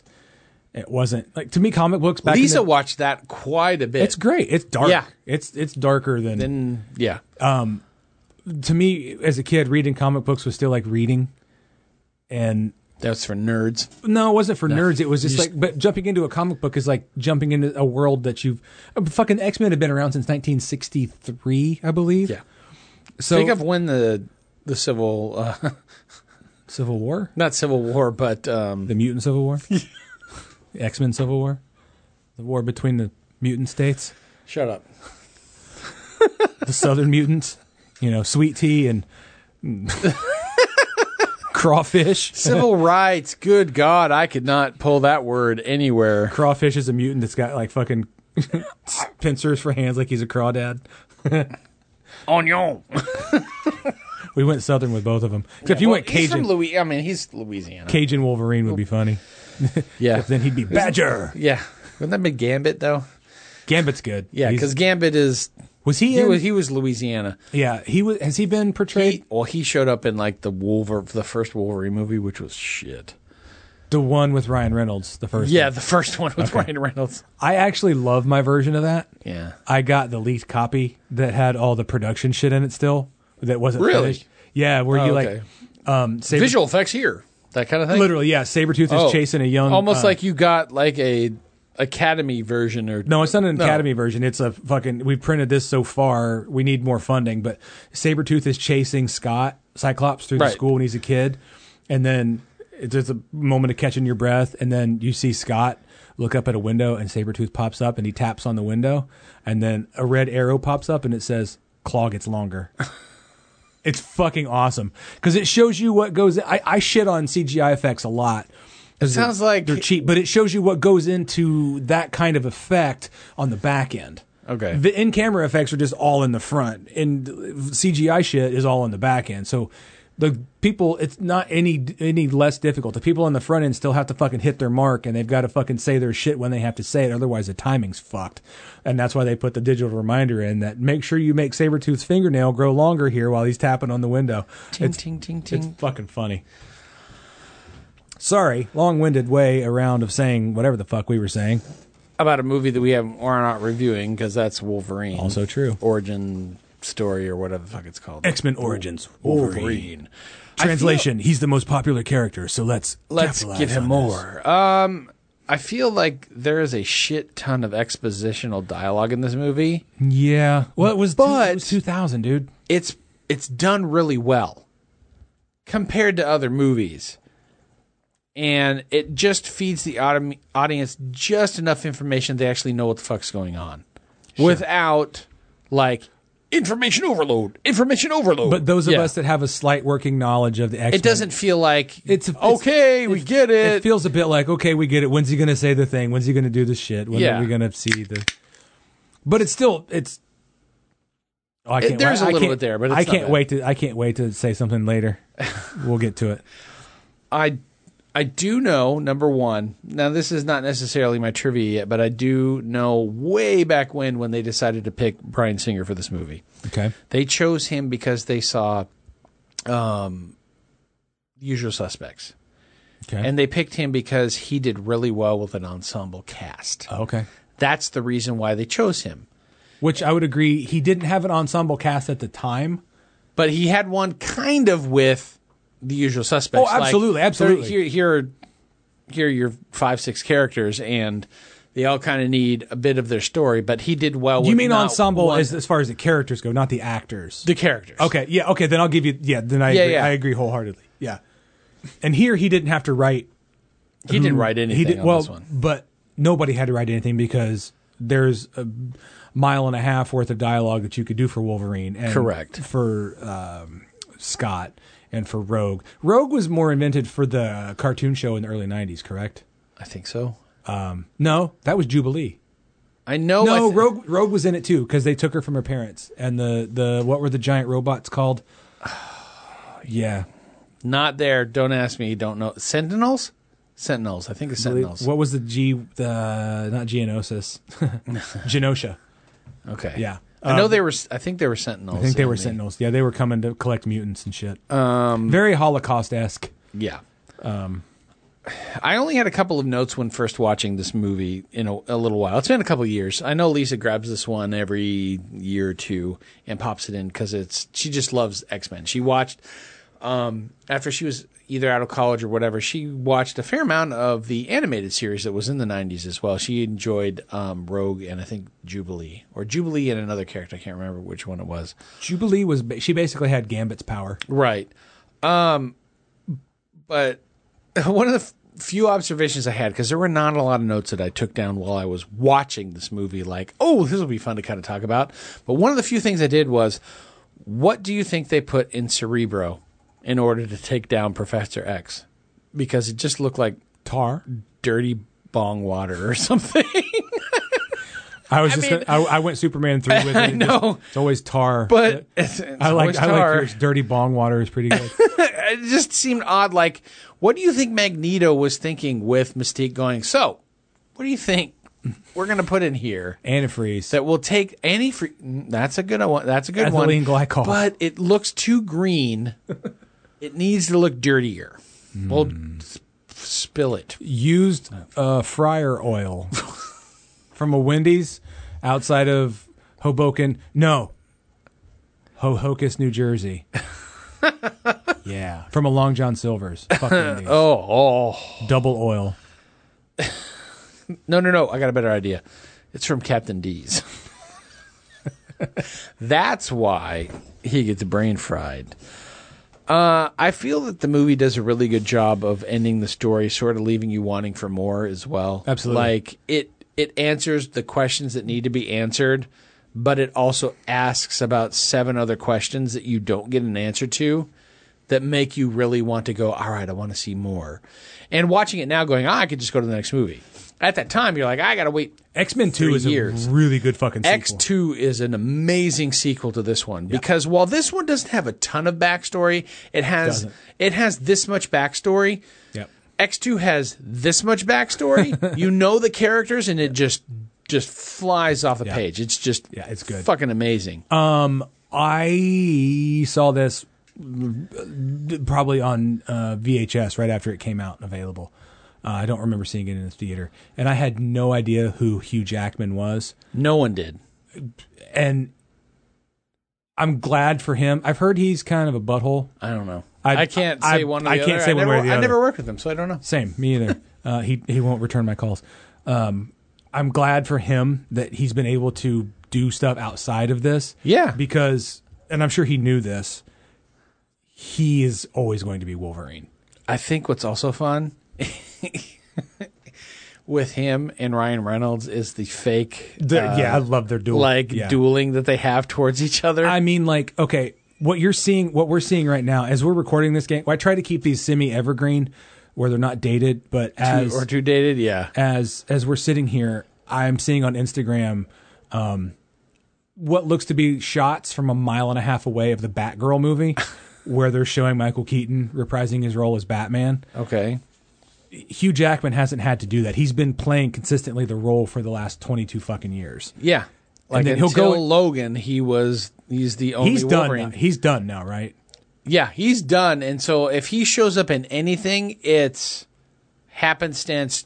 Like, oh, that's cool. Like if he showed up in Doctor Strange's like Madness of the Multiverse or whatever, if he showed up in that, it would be a cameo because it would be an alternate timeline. Sure. He's not Wolverine anymore. After 2015 or 2017 or whatever it was when Logan came out, Old Man Logan, he was done. And so So if anybody else shows up as Logan now, it's going to be a new actor. Big fucking claws. Yeah. Because he's been doing it for 22 fucking years. I remember enough. When I watched this movie, I needed one thing to happen. I needed two things. And I got the first one pretty goddamn quick in the first act. It's when Rogue is on her fucking walkabout and she ends up somewhere in walkabout in Bumfuckville, Northern Canada. And she's in there and she sees the bar fight and the guy just gets the fucking shit kicked out of him. King. And then he stands up and he goes, "Hey, bub. Yeah, I'm not done with you yet." Apparently, and I was like, "Okay, that's one. That's one of the two things." A part of the trivia was he used bub about a significant amount more than what was actually in the movie because they were like they need to cut it down, so they used it like 2 or 3 times. Perfect. Yeah. The other thing that I needed and got in spades was the love triangle between Cyclops and Jean Grey and Wolverine. They played that well. I hurt for him. Like, as much as you can in this movie, like, I feel bad for Logan because one of the bits in trivia, she's just not that into you, bro. Yeah, she's into you. She is, but yeah, she's looking for stability. Yeah, Wolverine, you are not, if anything, stable. Only thing this dude can't do at the beach is take his sunglasses off. Yeah. One of the things that I wrote, and I didn't write down in trivia, but I read in trivia was, I guess Famke did not know how they were going to cut those scenes because she shot stuff with Scott and with... So that's why it plays it. Yeah, they shot all the things. She has no idea how they were going to lean the edit one way over the other on, okay, so am I more into Wolverine or am I more into Cyclops? I know who I would choose if I was Jean Grey. The stable guy? No, I'm gonna choose Wolverine. Yeah, I know. Scott. I mean, yeah, he's kind of a Superman-y type of character. He's the Boy Scout. Yeah, he is. I get it, but he's the Boy Scout. He's the Boy Scout. He's the Boy Scout. Yeah, he's the Boy Scout. This is my last Narragansett, in case you're wondering. But this for people that didn't really know the X-Men, maybe have just seen it here or there, and like, oh, that seems fun. This is a great intro, like pretty accurate introduction to these characters for people that didn't. Like, this is what always intimidates me about comic books is where do I start? Like, do I have to go back to 1963 and read? Where do I need to go to get the information I need to move forward? Yeah, this is as good enough as you could show this to your mom. This is a good starting place. Yeah, this is a good jumping off point. And apparently, it's the only X-Men movie of all of the X-Men movies that made good and or bad that has not been based off of other material that was released in comic book form. No shit. It was an original idea. Now, and that doesn't necessarily mean that they didn't pull from. Oh, you're talking about because in X2, but the story itself, they did not like X-Men itself. You're talking about because in X2 they have Stryker and the whole Weapon X storyline, which is and then depending on the movie, it really leans on specific. In X2, in my opinion, that's what starts to do the X-Men series a disservice. Is they start focusing on Wolverine, and it starts to become the Fonzie show, the Urkel show, Wolverine a little bit. Show, yeah. And it makes sense why they start to make his standalone, but yeah, because his standalones are way better. Anyway, yeah. Outside, I'm not a big fan of the first Wolverine movie. The X-Men Origins? Yeah. It has some moments that are good, but as a whole, it's mostly a piece of shit. Here's a nice piece of shit. That is one big pile of shit. But like the Wolverine and Logan, is it Logan? Yeah, it's called Logan. Yeah. This last one. Which- Yeah, those are really good. Logan is based off of Old Man Logan. Yeah. Where he's like, what is it, like 100 years in the future Yeah, or something? yeah, it's definitely a future jump. Yeah. And the Wolverine, which is kind of, he goes to Japan, and there's that whole thing with that. But that one's good. What is her name? What is the villain in that? Is it Psylocke? I don't remember. Maybe. Sure. I don't know. Yeah, I Maybe. remember her from the arcade game. I can't remember her. I think it's Psylocke. Okay, number one. Do you number one. This is the only question. This is the last question I have down here before I go into other things. Do you have a favorite X-Men? Yeah. Wolverine. Okay. Did you have one outside of Wolverine? Because everybody fucking loves Wolverine. Okay, it's like so- everyone loves Batman. Do I have a favorite X-Men out of the core? Outside of the core. Oof. Gambit, probably. Gambit was good. I liked Gambit. Gambit was because of the kinetic energy that he had with everything. That was the unique. I liked Gambit because he had that low down Delta cool. Yeah. He had that trench coat. Mm-hmm. He had that accent, and then he was a card player. Right. And he had the kinetic energy. He was a thing. gambler, yeah. He was a riverboat gambler, basically. Yeah. But he had the fucking the power. I liked Nightcrawler. Nightcrawler's cool. He was. I thought they used him really well in X2. They used him really well. He was X Factor though. Was he? Back in the day. I mean, they're using him in this movie. I mean, I'll put it this way. I wasn't huge necessarily into cartoons. I wasn't huge into the comics. But when it came to the movies, I loved, minus if I couldn't choose Wolverine, I would pick Nightcrawler because he was a great tragic character, especially in X2. Cyclops was cool because he... Even when you go into villains, Magneto is fucking awesome. Magneto's cool. No, I'd have to say Gambit. That's a good question. So let me give you a I was going to say, you were just out of high school when you probably saw this. I was, yeah. I was probably 20, 21, maybe. I have that down here. How old were you when you first saw this film? I was 24 when it was released in the theaters. I had just recently moved out to Tennessee. Oh, really? And I'm fairly certain I went and saw this with friend of the show, Brandon, and maybe a few others that worked at Best Buy at the time. Let me... Shout out to Brandon. Let me give you a 2-sentence summary. Oh, yeah.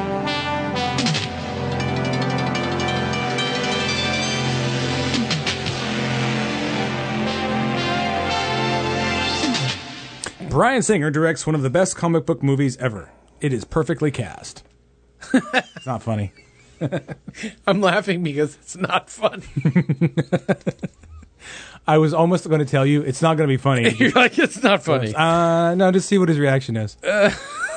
But outside of that, do you think being made out of adamantium, like right before it's going to rain, do you think Wolverine's joints get cold? Oh, probably. I would think in a real world, fuck yeah, they would. A little rusty. Toss a little WD-40 on them shits. Yeah, because like you, I'm sure you have issues with some of your joints when it's about to rain or within close proximity to rain. Don't you have like knee or shoulder or something? My pinky, one of my knees, it migrates from one knee to the other, but Jamie's right shoulder for sure. I don't. Lisa gets fucking headaches. She gets like sinus headaches, sinus pressure from change in the pressure system. Something I liked about this was the sort of gun in the first act of Rogue telling Wolverine about her power. Like, if I touch somebody with my bare skin, I kill them. Yeah. Knowing that, she's going to have to use it probably on him at the end of the movie. It's a good way to put it in there without like, yeah, dude, we get it.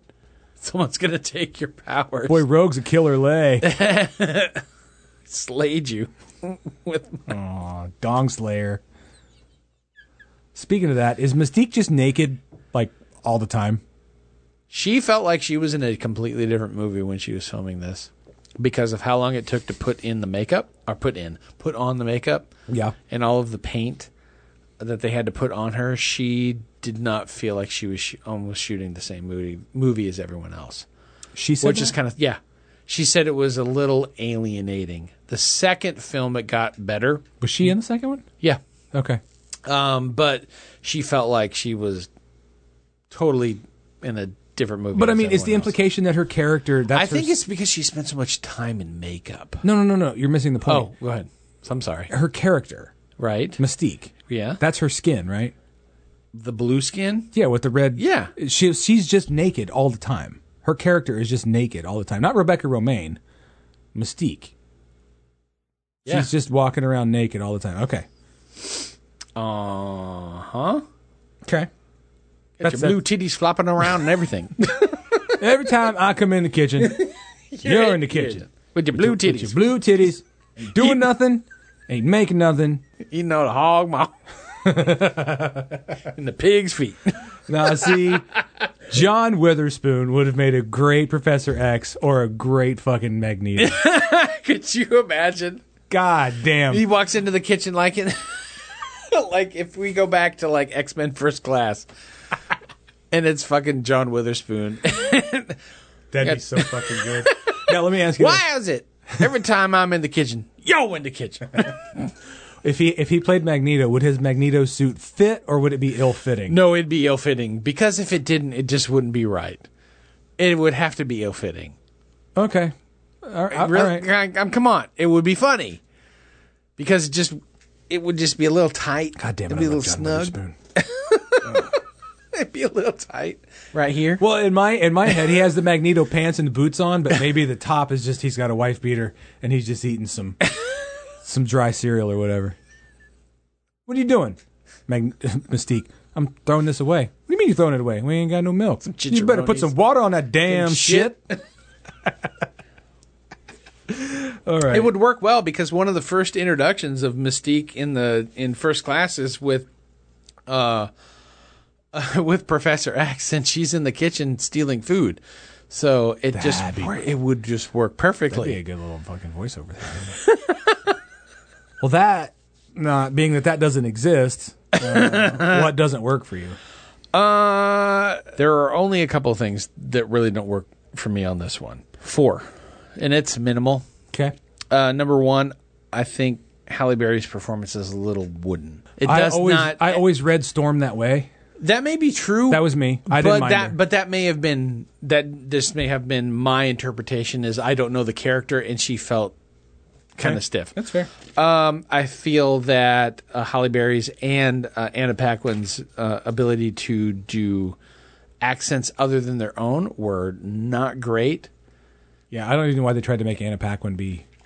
I think they were pretty terrible and at best inconsistent. What was Kevin? They went to like Kevin Costner's school of foreign accents. What was Storm's supposed to be? I think she was. I thought when I talked to Lisa, she was like, I thought it was like Bahamian, and then I looked it up a little bit more, and it's not necessarily Bahamian, but her roots came from like Kenya, so it was either African or it was Caribbean. Either way, I did not know it didn't hold. I would rather see now. I would rather have seen even back then. I would rather have seen somebody a little older, like Angela Bassett, do Storm. That is not in my recasting, so I'm not stealing anything from that. Remember that. God damn it! I'm so good at this. No, I'm just saying. Remember that. I'll just say. I'll tell you now. I've known you for almost 20 years. I know what you're saying. Yeah, she was supposed to be Storm. Yeah. Hey, guess what? We're not going to talk about it later because we're talking about it now. Number 1 was that. Number 2 was the accents. Number 3, some of the early 2000 CGI is a little lackluster and doesn't completely hold up. That one shot where he wraps around one of the pointy ends of the Statue of Liberty and then cuts it off at the end. Yeah, that doesn't really hold up well. The visuals, it felt like they were rushed, and I think they were. They were supposed to be a December release. They ended up being like midsummer, like right around July. Still better than Scorpion King. But. Right. Oh, my God. Yeah.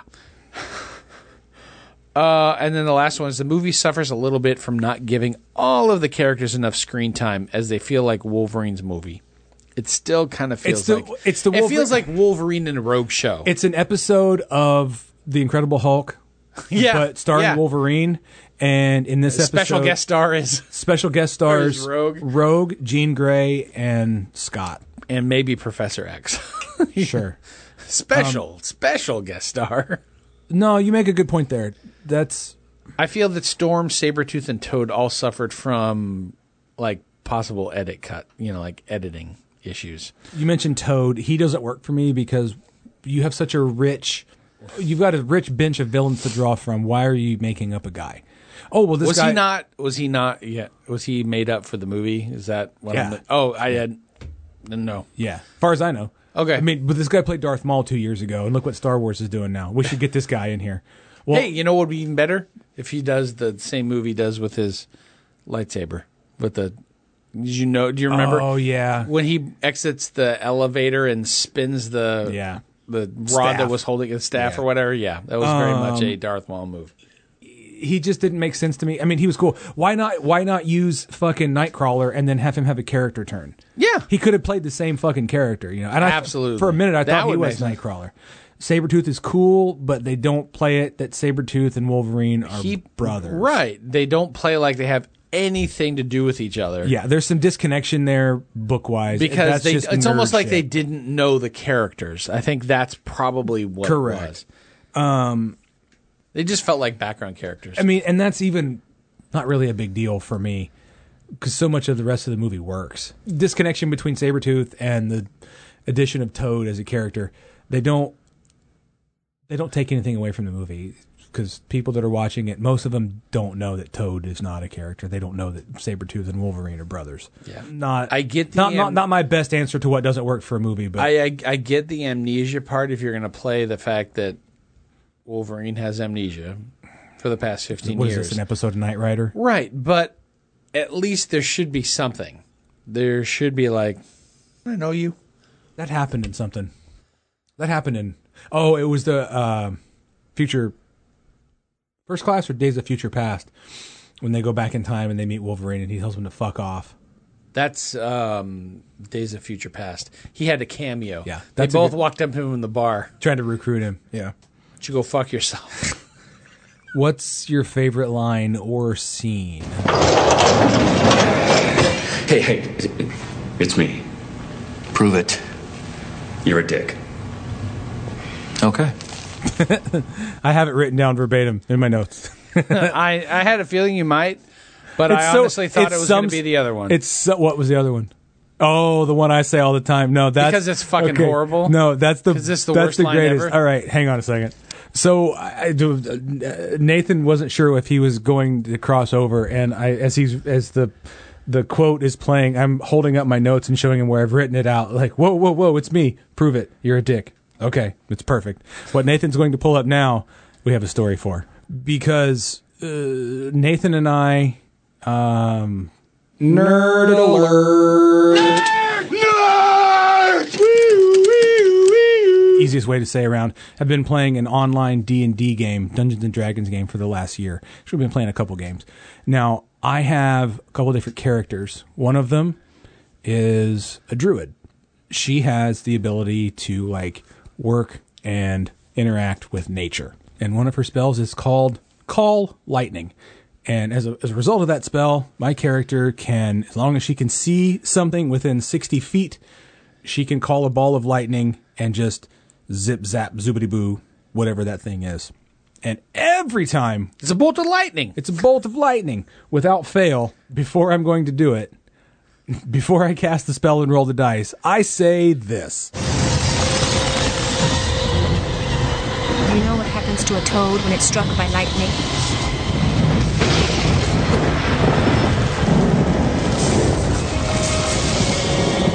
The same thing that happens to everything else.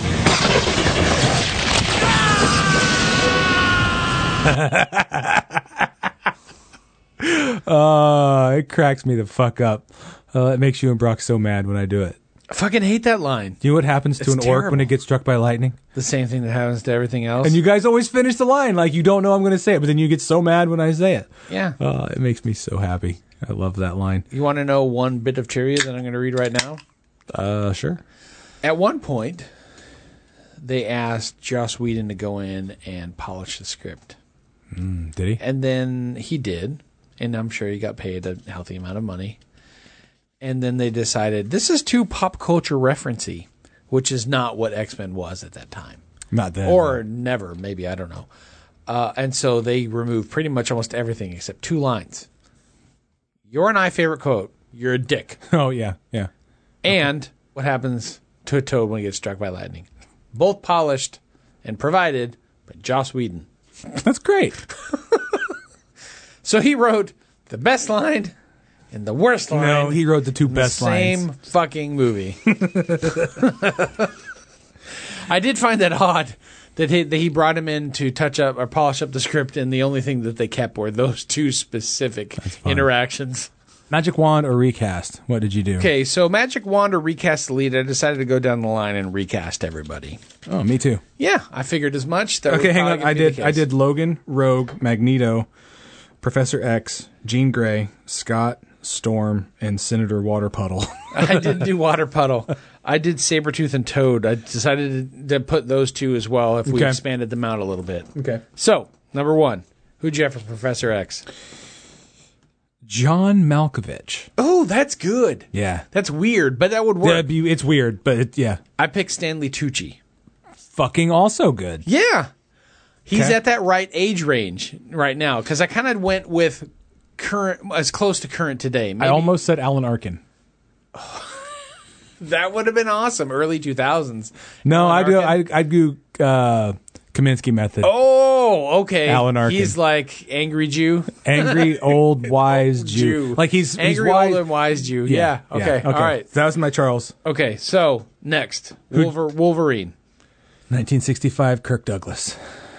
Oh, that's really good. Big fucking top heavy Charles Atlas looking motherfucker. That chiseled. That definitely. fucking jaw. Dye his hair black. Give him a little Errol Flynn beard. Not much. Grizzle him up and give him the shink shink. That works. Who was your rogue?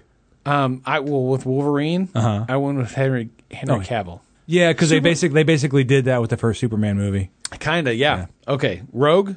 I went with Maya Hawke. Who is she? Ethan Hawke and from Thurman's Stranger daughter. Things. Stranger Things. Maya Hawke. Okay. Yeah. I went Dakota Fanning. That would have worked. Yeah. We could do Dakota Fanning now because she could probably still play that teen. Jean Grey. I had either or. I went with a redhead as well because Famke is not a redhead normally. Mm-hmm. I went with Bryce Dallas Howard or Jessica Chastain because they get mixed up a lot. So you can pick with one of the other. You just went straight redhead. Yeah. Okay. And both would have probably filled that role really well. I went 1995 Julianne Moore. Oh, okay. So just before you hit like Boogie Nights and all of that. Yeah. That's good. Okay. Yeah. I went redhead, but I went with redhead that's a good. I'm not saying Jessica Chastain or Bryce Dallas Howard aren't good actresses. I just went with a more. For me, Jean Grey needs to be sort of like third grade teacher. No, that I see where you're energy because she's trying to keep Logan and Wolverine or Logan and Scott from fighting over her all the time. 95 Julianne Moore. That's my Jean Grey. Okay. Cyclops, I had Jack Quaid. Have you watched any of The Boys on Amazon Prime? No, but I've heard Dennis Quaid's son. Okay, Jack Quaid. He would work well. He's a little less known. Is he the evil? Is he basically the evil Superman character? No, different guy. Okay. For my Cyclops, I went 1985 Eric Stoltz. Fired from Back to the Future. He needs something to do. Oh, okay. His energy's another redhead. His energy would make more sense with the redhead going after the redhead. Oh yeah. His energy's a little dark because that's what he did. Recently fired from Back to the Future. Eric Stoltz. All right. Okay. Yeah. Storm. Zoe Saldana. Oh, that's who I picked. Yeah. I couldn't think of anyone else. I thought she would pull that off. She was one of the first ones I thought of. Same here. Because Zoe Saldana. Oh man, I would. Here's the TV show. I don't dislike that Halle Berry in this role. I just felt same. I love Halle Berry. I just felt that her performance was a little stiff, and I think. And now again, like you said, I don't know if that was her character or not. If not, I think that I always read Storm as a little stiff. Uhura was always a little stiff on Star Trek. Okay. And that's why I went there. And I would watch Zoe Saldana read the phone book. You could just put it on mute, and I could watch her do it. I could watch her shock toads all fucking day. Do you know what happens to a toad when it gets struck by lightning? No, please show me. Okay, so you have 2 more. I have 4 more. So I have Magneto and Mystique? No, I have Magneto and Senator Water Puddle. Okay, that's right. All right. I have Magneto. We'll go there. Magneto. Who do you have? John Hurt. All right. I have Denzel Washington. Oh, that's so much better. Make his struggle, rather than going World War II and Nazi concentration camps for the Jews, go like civil rights movement. Oh, but would he be like he'd be an older black man, right? Okay. I'm still thinking. So he's still like Jim Crow. I'm still thinking 2000. I'm still thinking like 2010s to 2020s now. Well, but Magneto was pulling World War II shit in the 2000 or in the year 2000. So just jump up 20 years, you have him, but in the could he potentially in the Jim Crow era. I was gonna say, could he not just be an older black man from the Jim Crow era? Yeah. Oh, that's really good. Because he plays a really vicious villain when he wants to. Yeah. Well, he's passionate. Yeah. Fuck, that's way better than John Hurt. I just went one for one. No, it's still good. Old British dude. John Hurt is not bad, but I initially had Christoph Waltz, which also would have made a really good Magneto. Let's make him an old fucking, make him a German or a Jew or a Slav or something. Just make him not. Man, that's good. Senator Waterpuddle. Ronnie Cox. Come on, tell me that's not a fucking straight trade. Yeah, absolutely. You would have that's a 1-for-1. Yeah. That's a 1-for-1. That's a 1-for-1. Turns into, like, he's so In fact, I think it's 1 for 1.5. Because I think Ronnie Cox is better than, I can't remember the name of the actor that plays the senator. Because eventually when Magneto mutates the guy and then he's starting to fucking die and he realizes, oh, I'm basically a racist. Yeah. Oh my God. His character has a turn. And you feel bad for him. And then he just gurgles. Turns into a water puddle. You wouldn't feel bad for Ronnie Cox. No. That's my recasting. So I have 3 more. I have Mystique, Toad, and Sabretooth. I'm going to go with Sabretooth first. Sweet. Jason Momoa. I think he would pull a little more personality into the guy that they currently had playing Sabretooth. He's too sexy, though. Maybe, but I still think he could pull it off. Toad, rather than Darth Maul. I went with David Radcliffe, Harry Potter.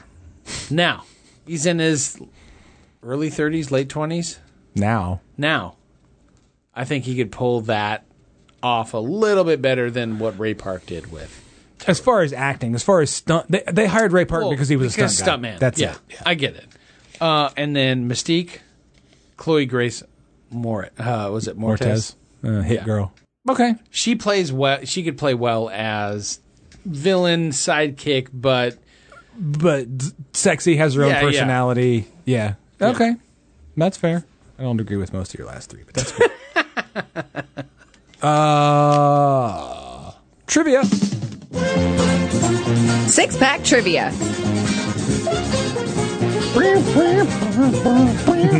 All right. Did the mansion at all look familiar to you? Nope. Professor Xavier's mansion. For gifted children? No? Nope. I was using Billy Madison. Back to school. Hugh Jackman took ice-cold showers every morning of filming in order to help get into character. And apparently that happened on accident because one of the first days he was going out to shoot, he went to go hop in the shower before he got ready to go shoot and realized that his trailer did not have any hot water. So he decided just and just kind of went with it. Nice. I'm like, that's pretty good. Okay. Neither Patrick Stewart nor Ian McKellen knew how to play this game during filming. Chess? Correct. What? I know. What the fuck, right? What? They're both knighted, and they don't know how to play chess in the year 2000 and are asked to play chess. And they're like, can you get a professional in here? Because I have no idea what the fuck I'm doing. Yes, that's true. I have no idea what the fuck I'm doing either. Neither of them had any idea. They had to have someone, a master chess player, come in and show them how to play. It's crazy, right? I figured both of them would have known. I don't like the fact that they put that motherfucker in charge of the Enterprise for 7 years and he didn't know how to play chess. Because he seemed like he did, didn't he? Well, Riker knew how to play. Right. That's a different episode. Okay. To celebrate her last day on set, Rebecca Romaine, currently at the time Stamos, brought in a bottle of tequila, which she gave to her fellow cast and crew during a break in filming. Unfortunately, that day she happened to have been filming the Wolverine and Mystique fight scene. They all had taken shots, and apparently she threw up blue-colored vomit all over Hugh Jackman during one of the scenes because of it. I don't know if she couldn't hold her liquor at the time or not, but because of also the makeup that she had in her, she projectile vomited blue puke all over her. That's funny. Hugh Jackman got his testicles caught in his harness after a 6-foot jump off of the set's Statue of Liberty. Well, at least they'll grow back. Now they'll heal real quick. Hold on. Oh, it's not real? Shit. Ouch, though. Oh, where are you going there, Bob? Hey, Bob. You got your bean above your Frank. How the hell did you get the beans above the Frank? Hugh Jackman whoa, it's me. Prove it. You're a dick. You're a dick. Okay.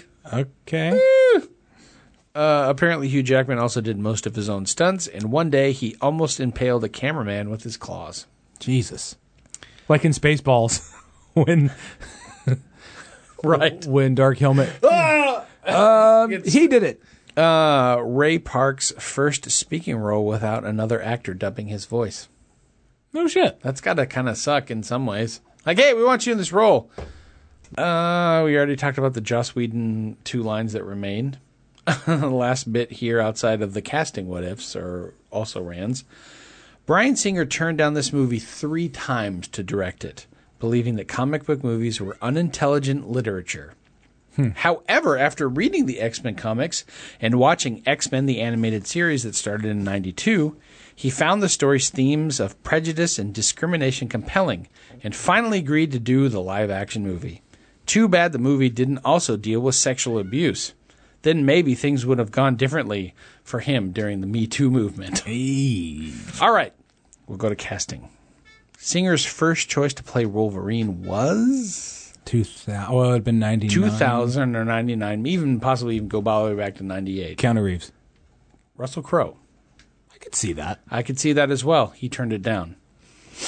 Also considered were Mel Gibson, Aaron Eckhart, Jean-Claude Van Damme, Viggo Mortensen, Edward Norton, Bob Hoskins, Keanu Reeves, and Gary Sinise. I could easily see Gary Sinise. He's shorter. Wolverine was definitely a shorter character in the comic books. Doug Ray Scott, a Scotsman, was cast, but he had to bow out after he ended up having to do. He ended up having scheduling conflicts with the second Mission Impossible movie, and so he had to step out. And so Russell Crowe suggested Hugh Jackman. Huge Ackman. Huge Ackman. Rogue, Drew Barrymore, Jennifer Love Hewitt, Katie Holmes, Kirsten Dunst, Sarah Michelle Gellar, Christina Ricci, and Natalie Portman all turned down the role. Okay. For Cyclops, I only had one name. Guy who played Jesus a few years later. Jim Caviezel. I can kind of see that. It wouldn't be bad. Just different. They both took themselves so fucking seriously. You'd never guess. Come on, that was funny. What'd you say? They both took themselves so fucking seriously. Oh, my God. Yeah, okay. Sorry. I was trying to get to the next line. My apologies. It's okay. I didn't mean to step all over your joke. It's okay. You going to be okay? It was a blasphemous joke. You typically overlook those. I try to. Storm. Angela Bassett. Correct. Yeah. She actually was offered the role and then ended up turning it down after. She would have been really good in it. Yeah. Honestly, she would have been fucking awesome. She would be good in it now that they've gotten a fucking kind of a tempo for how the Marvel movies work. Right. She'd be good in it now. I love Halle Berry as Storm. Yeah. I always did. Never had a problem with her. I have 2 others for I almost gave it away. Magneto. 2 other actors. I started to say his name. Quentin Tarantino? No. Terrence Stamp. Oh, yeah, it'd been really good. Christopher Lee. Ooh. Different. Little even more dark than... Christopher Lee 1974. Christopher Lee 2000, no. Not so much. metal band Christopher Lee. So I have a couple questions. Oh, okay, sure. Well, not a couple. Question, maybe observation. Sure. This is the birth of the main hero fights his basic evil equal, because that's the formula for Marvel movies. Here's our anti-hero. Yeah. He's flawed. He also now has this power of fill in the blank. Here's this bad person. They, through some other outside influence, have the same or equal power. Eventually they're going to fight, and our good guy is going to win because he's good. Every fucking Marvel movie does it. It's my main bitch about Marvel movies. They follow this tit for tat kind of thing, almost. Strict formula. Yeah. And I fucking love the first Venom movie. Have you seen There Will Be Carnage? Yes. Not as good as the first. It's not, because they go okay. they go right back to that formula where he has to fight Carnage, and Correct. it's a fucking tit for tat fight. Yeah. And it's not as enjoyable. Correct. But this is the birth of it, because Wolverine fights Sabretooth. Yeah, he fights his brother. Yeah, and it doesn't feel like that. Because he doesn't know it's his brother. No, it doesn't feel like the Marvel formula because That's it's deja vu. It doesn't feel like the Marvel formula because it's the first time. This is the first Marvel movie. Especially of when they really started pushing Marvel. Because after this, it was Spider-Man. So, I mean... Which is a good movie, too. Yeah. I don't quite know why I wrote this, but I love that I wrote it. The irony that Hugh Jackman's fingernails are perfectly cared for. But schnicky. I think there's a couple of shots where you could see his fingernails and they're perfectly manicured and shit. Right. I don't know. He perfectly manicures, but he's still got these fucking claws. 10-inch claws come out of his shit. And my last question is it officially a Marvel movie if Stan Lee doesn't make a cameo? Because he doesn't appear in the first 3 X-Men movies, as far as I know. He did. He was there, but it was brief. You don't really see him until, like, Spider-Man, where he's pulling someone out of the way when shit is falling down. Is he in this? He is in this. Lisa actually pointed it out to me, and we had to back it up. Shit, okay. He's at the beach when Senator Water Puddle walks down the beach and out, and he's he's in one of the shots. Have they established... Is he the Watcher, Stan Lee? Is his character in all... Because he's a cameo in all the Marvel movies. He's in everything until... He died. Until Endgame. Last one that he did was Endgame. So is he the Watcher? I don't know. That was always the rumor, was that he was the Watcher. If that is the case, I've never read it anywhere, but okay. I'm not sure. But he's there. It's just not as predominant as... No, that's cool. That's fine. I always forget how fucking fast this movie is. So do I. And I always forget, dude. I always forget how well paced it is. So fun. It's better than pacing wise. I remember it being faster than I initially thought when I first watched it. It's a really good mix of action movie, comic book movie, and fan service quip stuff. Yeah, it's like a really good balance. It's not too much. They do a really good job with character development as well. They really do. Yeah, the cast. We could have fun with it all day. And there's maybe you could argue this person at the time would have been better, but it's really well cast. The cast is fucking perfect. Yeah. They all seem to fucking have a goddamn blast while they were doing it. I don't think they were trying to build a cinematic universe when they did this. I think they were trying to maybe... Let's see where we can go. Well, DC had been kicking their ass for fucking 30 years, 20 years. At least 20 years. And they were starting to get... They got in their own heads by the end of the 90s with the Batman movies. Yeah. Because by the Batman Forever, it was like, it's a fucking joke. I mean, Batman really had... The only thing that they had that Marvel was doing was like poorly developed Punisher and Captain America movies that I think may have been involved with Roger Corman possibly as well. That first Punisher movie's not bad. With Dolph Lundgren. It's different. It's dark. It's canon-esque, but they were coming after DC. And boy, howdy. DC had basically killed themselves by the mid-90s. I think you could call this X-Men, and even the second one, because by the time the third one rolled around, they had started to put out other properties. The third one was not great. The third one was not great because Bryan Singer jumped ship to go do Superman. DC, yeah. Yeah, but so you could call this movie, the original X-Men movie, you could call it the Wright brothers. to the NASA program that the Marvel Cinematic Universe eventually became.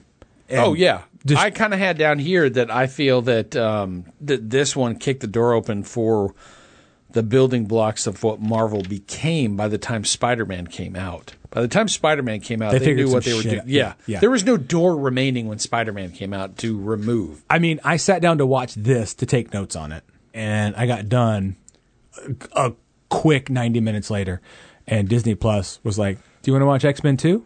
And I was like, "Yeah, okay." Yeah, sure. Let me just give me a second here. I just need to finish up a couple of things. And then I went pause and I wrote, absolutely fucking still fucking holds fucking up. Exclamation point.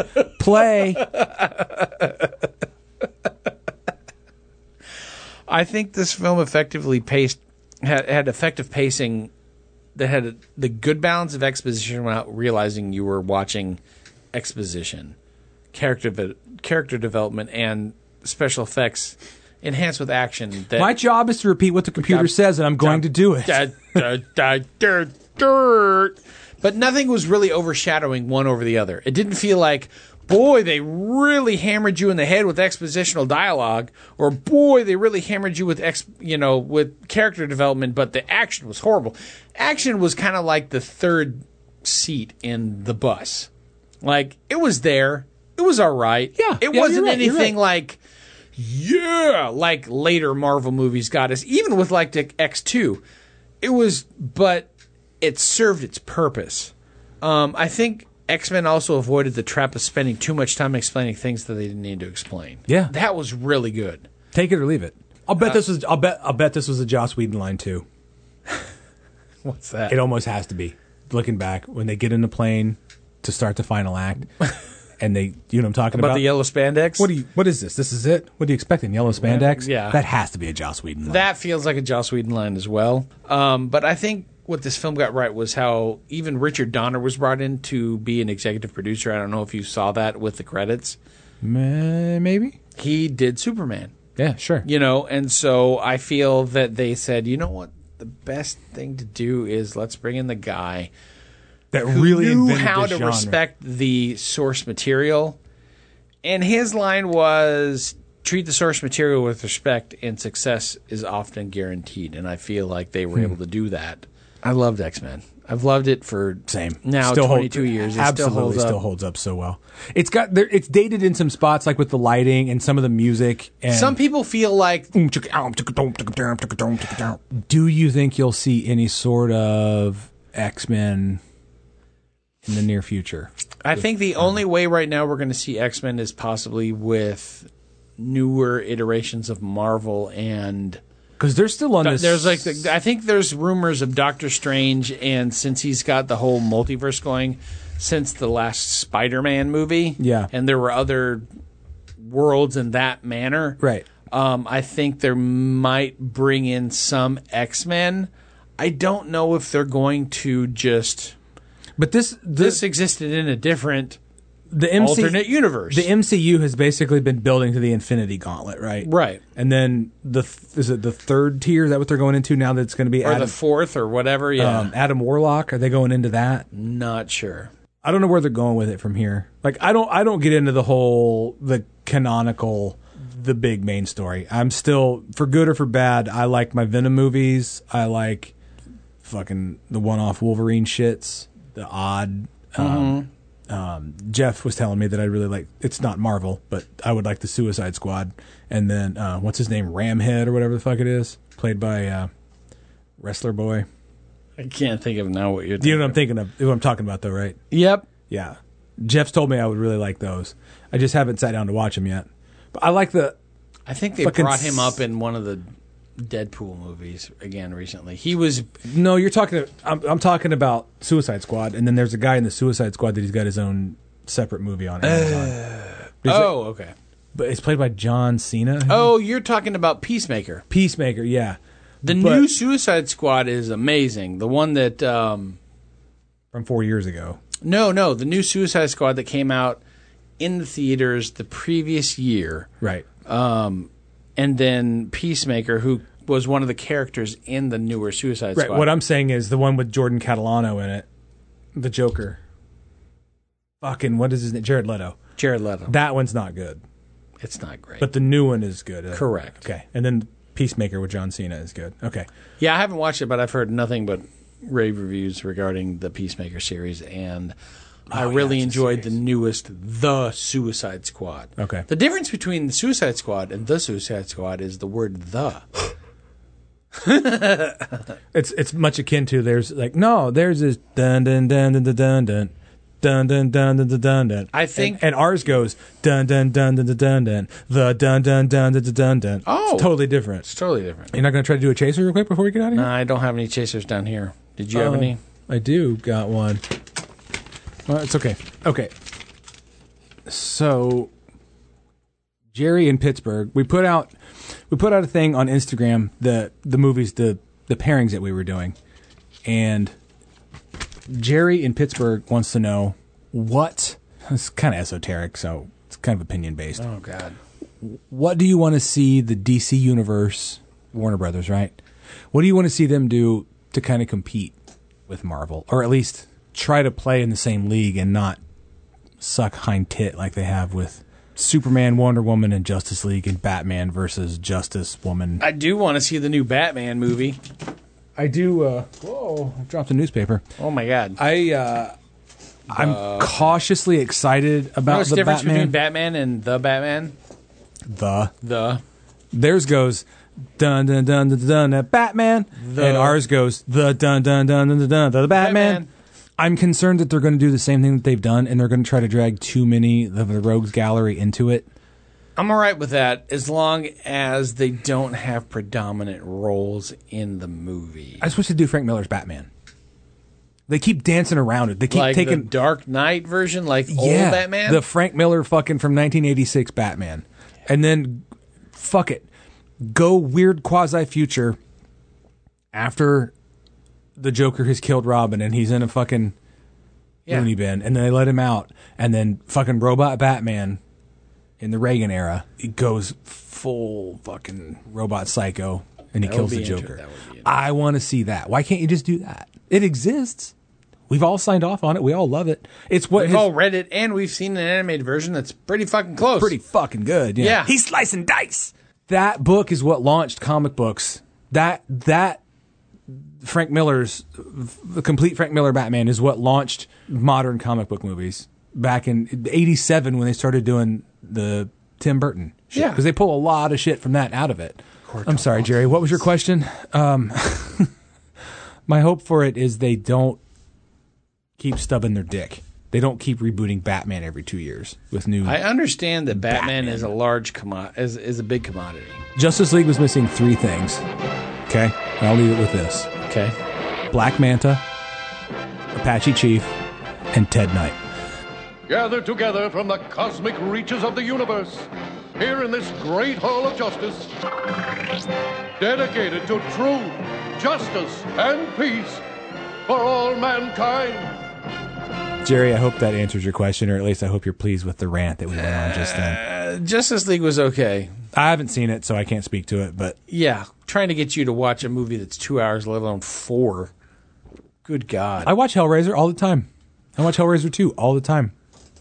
I watch all kinds of things that are 2 hours long. You need to watch a movie called Justice League that's 4 hours long. That sounds like a part-time job, bro. Exactly. See, that's what I'm saying. I just don't care about the what I'm saying. I just don't care about the characters. Yeah, exactly. No one cares about Superman, Wonder Woman, and Batman enough, let alone everyone else. I give 3.5 fucks about the Batgirl movie and seeing Michael Keaton reprise his role as Batman. Old Batman seems very old man Wayne. Okay, gang, we're gonna get out of here. So what I want you guys to do for us is leave a review wherever you listen to podcasts. I know you can leave reviews on Spotify now. Please do that if you listen on Spotify. Yeah. 5 stars. You can say whatever you want. I don't care, but the point system is what helps us out. That's if you like this podcast, you'll like Six Pack Double Feature.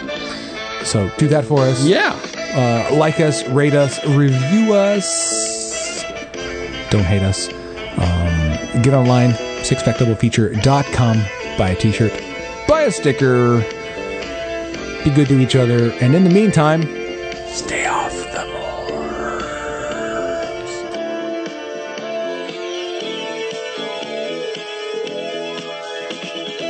Six Pack Double Feature is a Klopek Media production. You can like, follow, and subscribe to them on Facebook and Instagram and wherever you get your podcasts.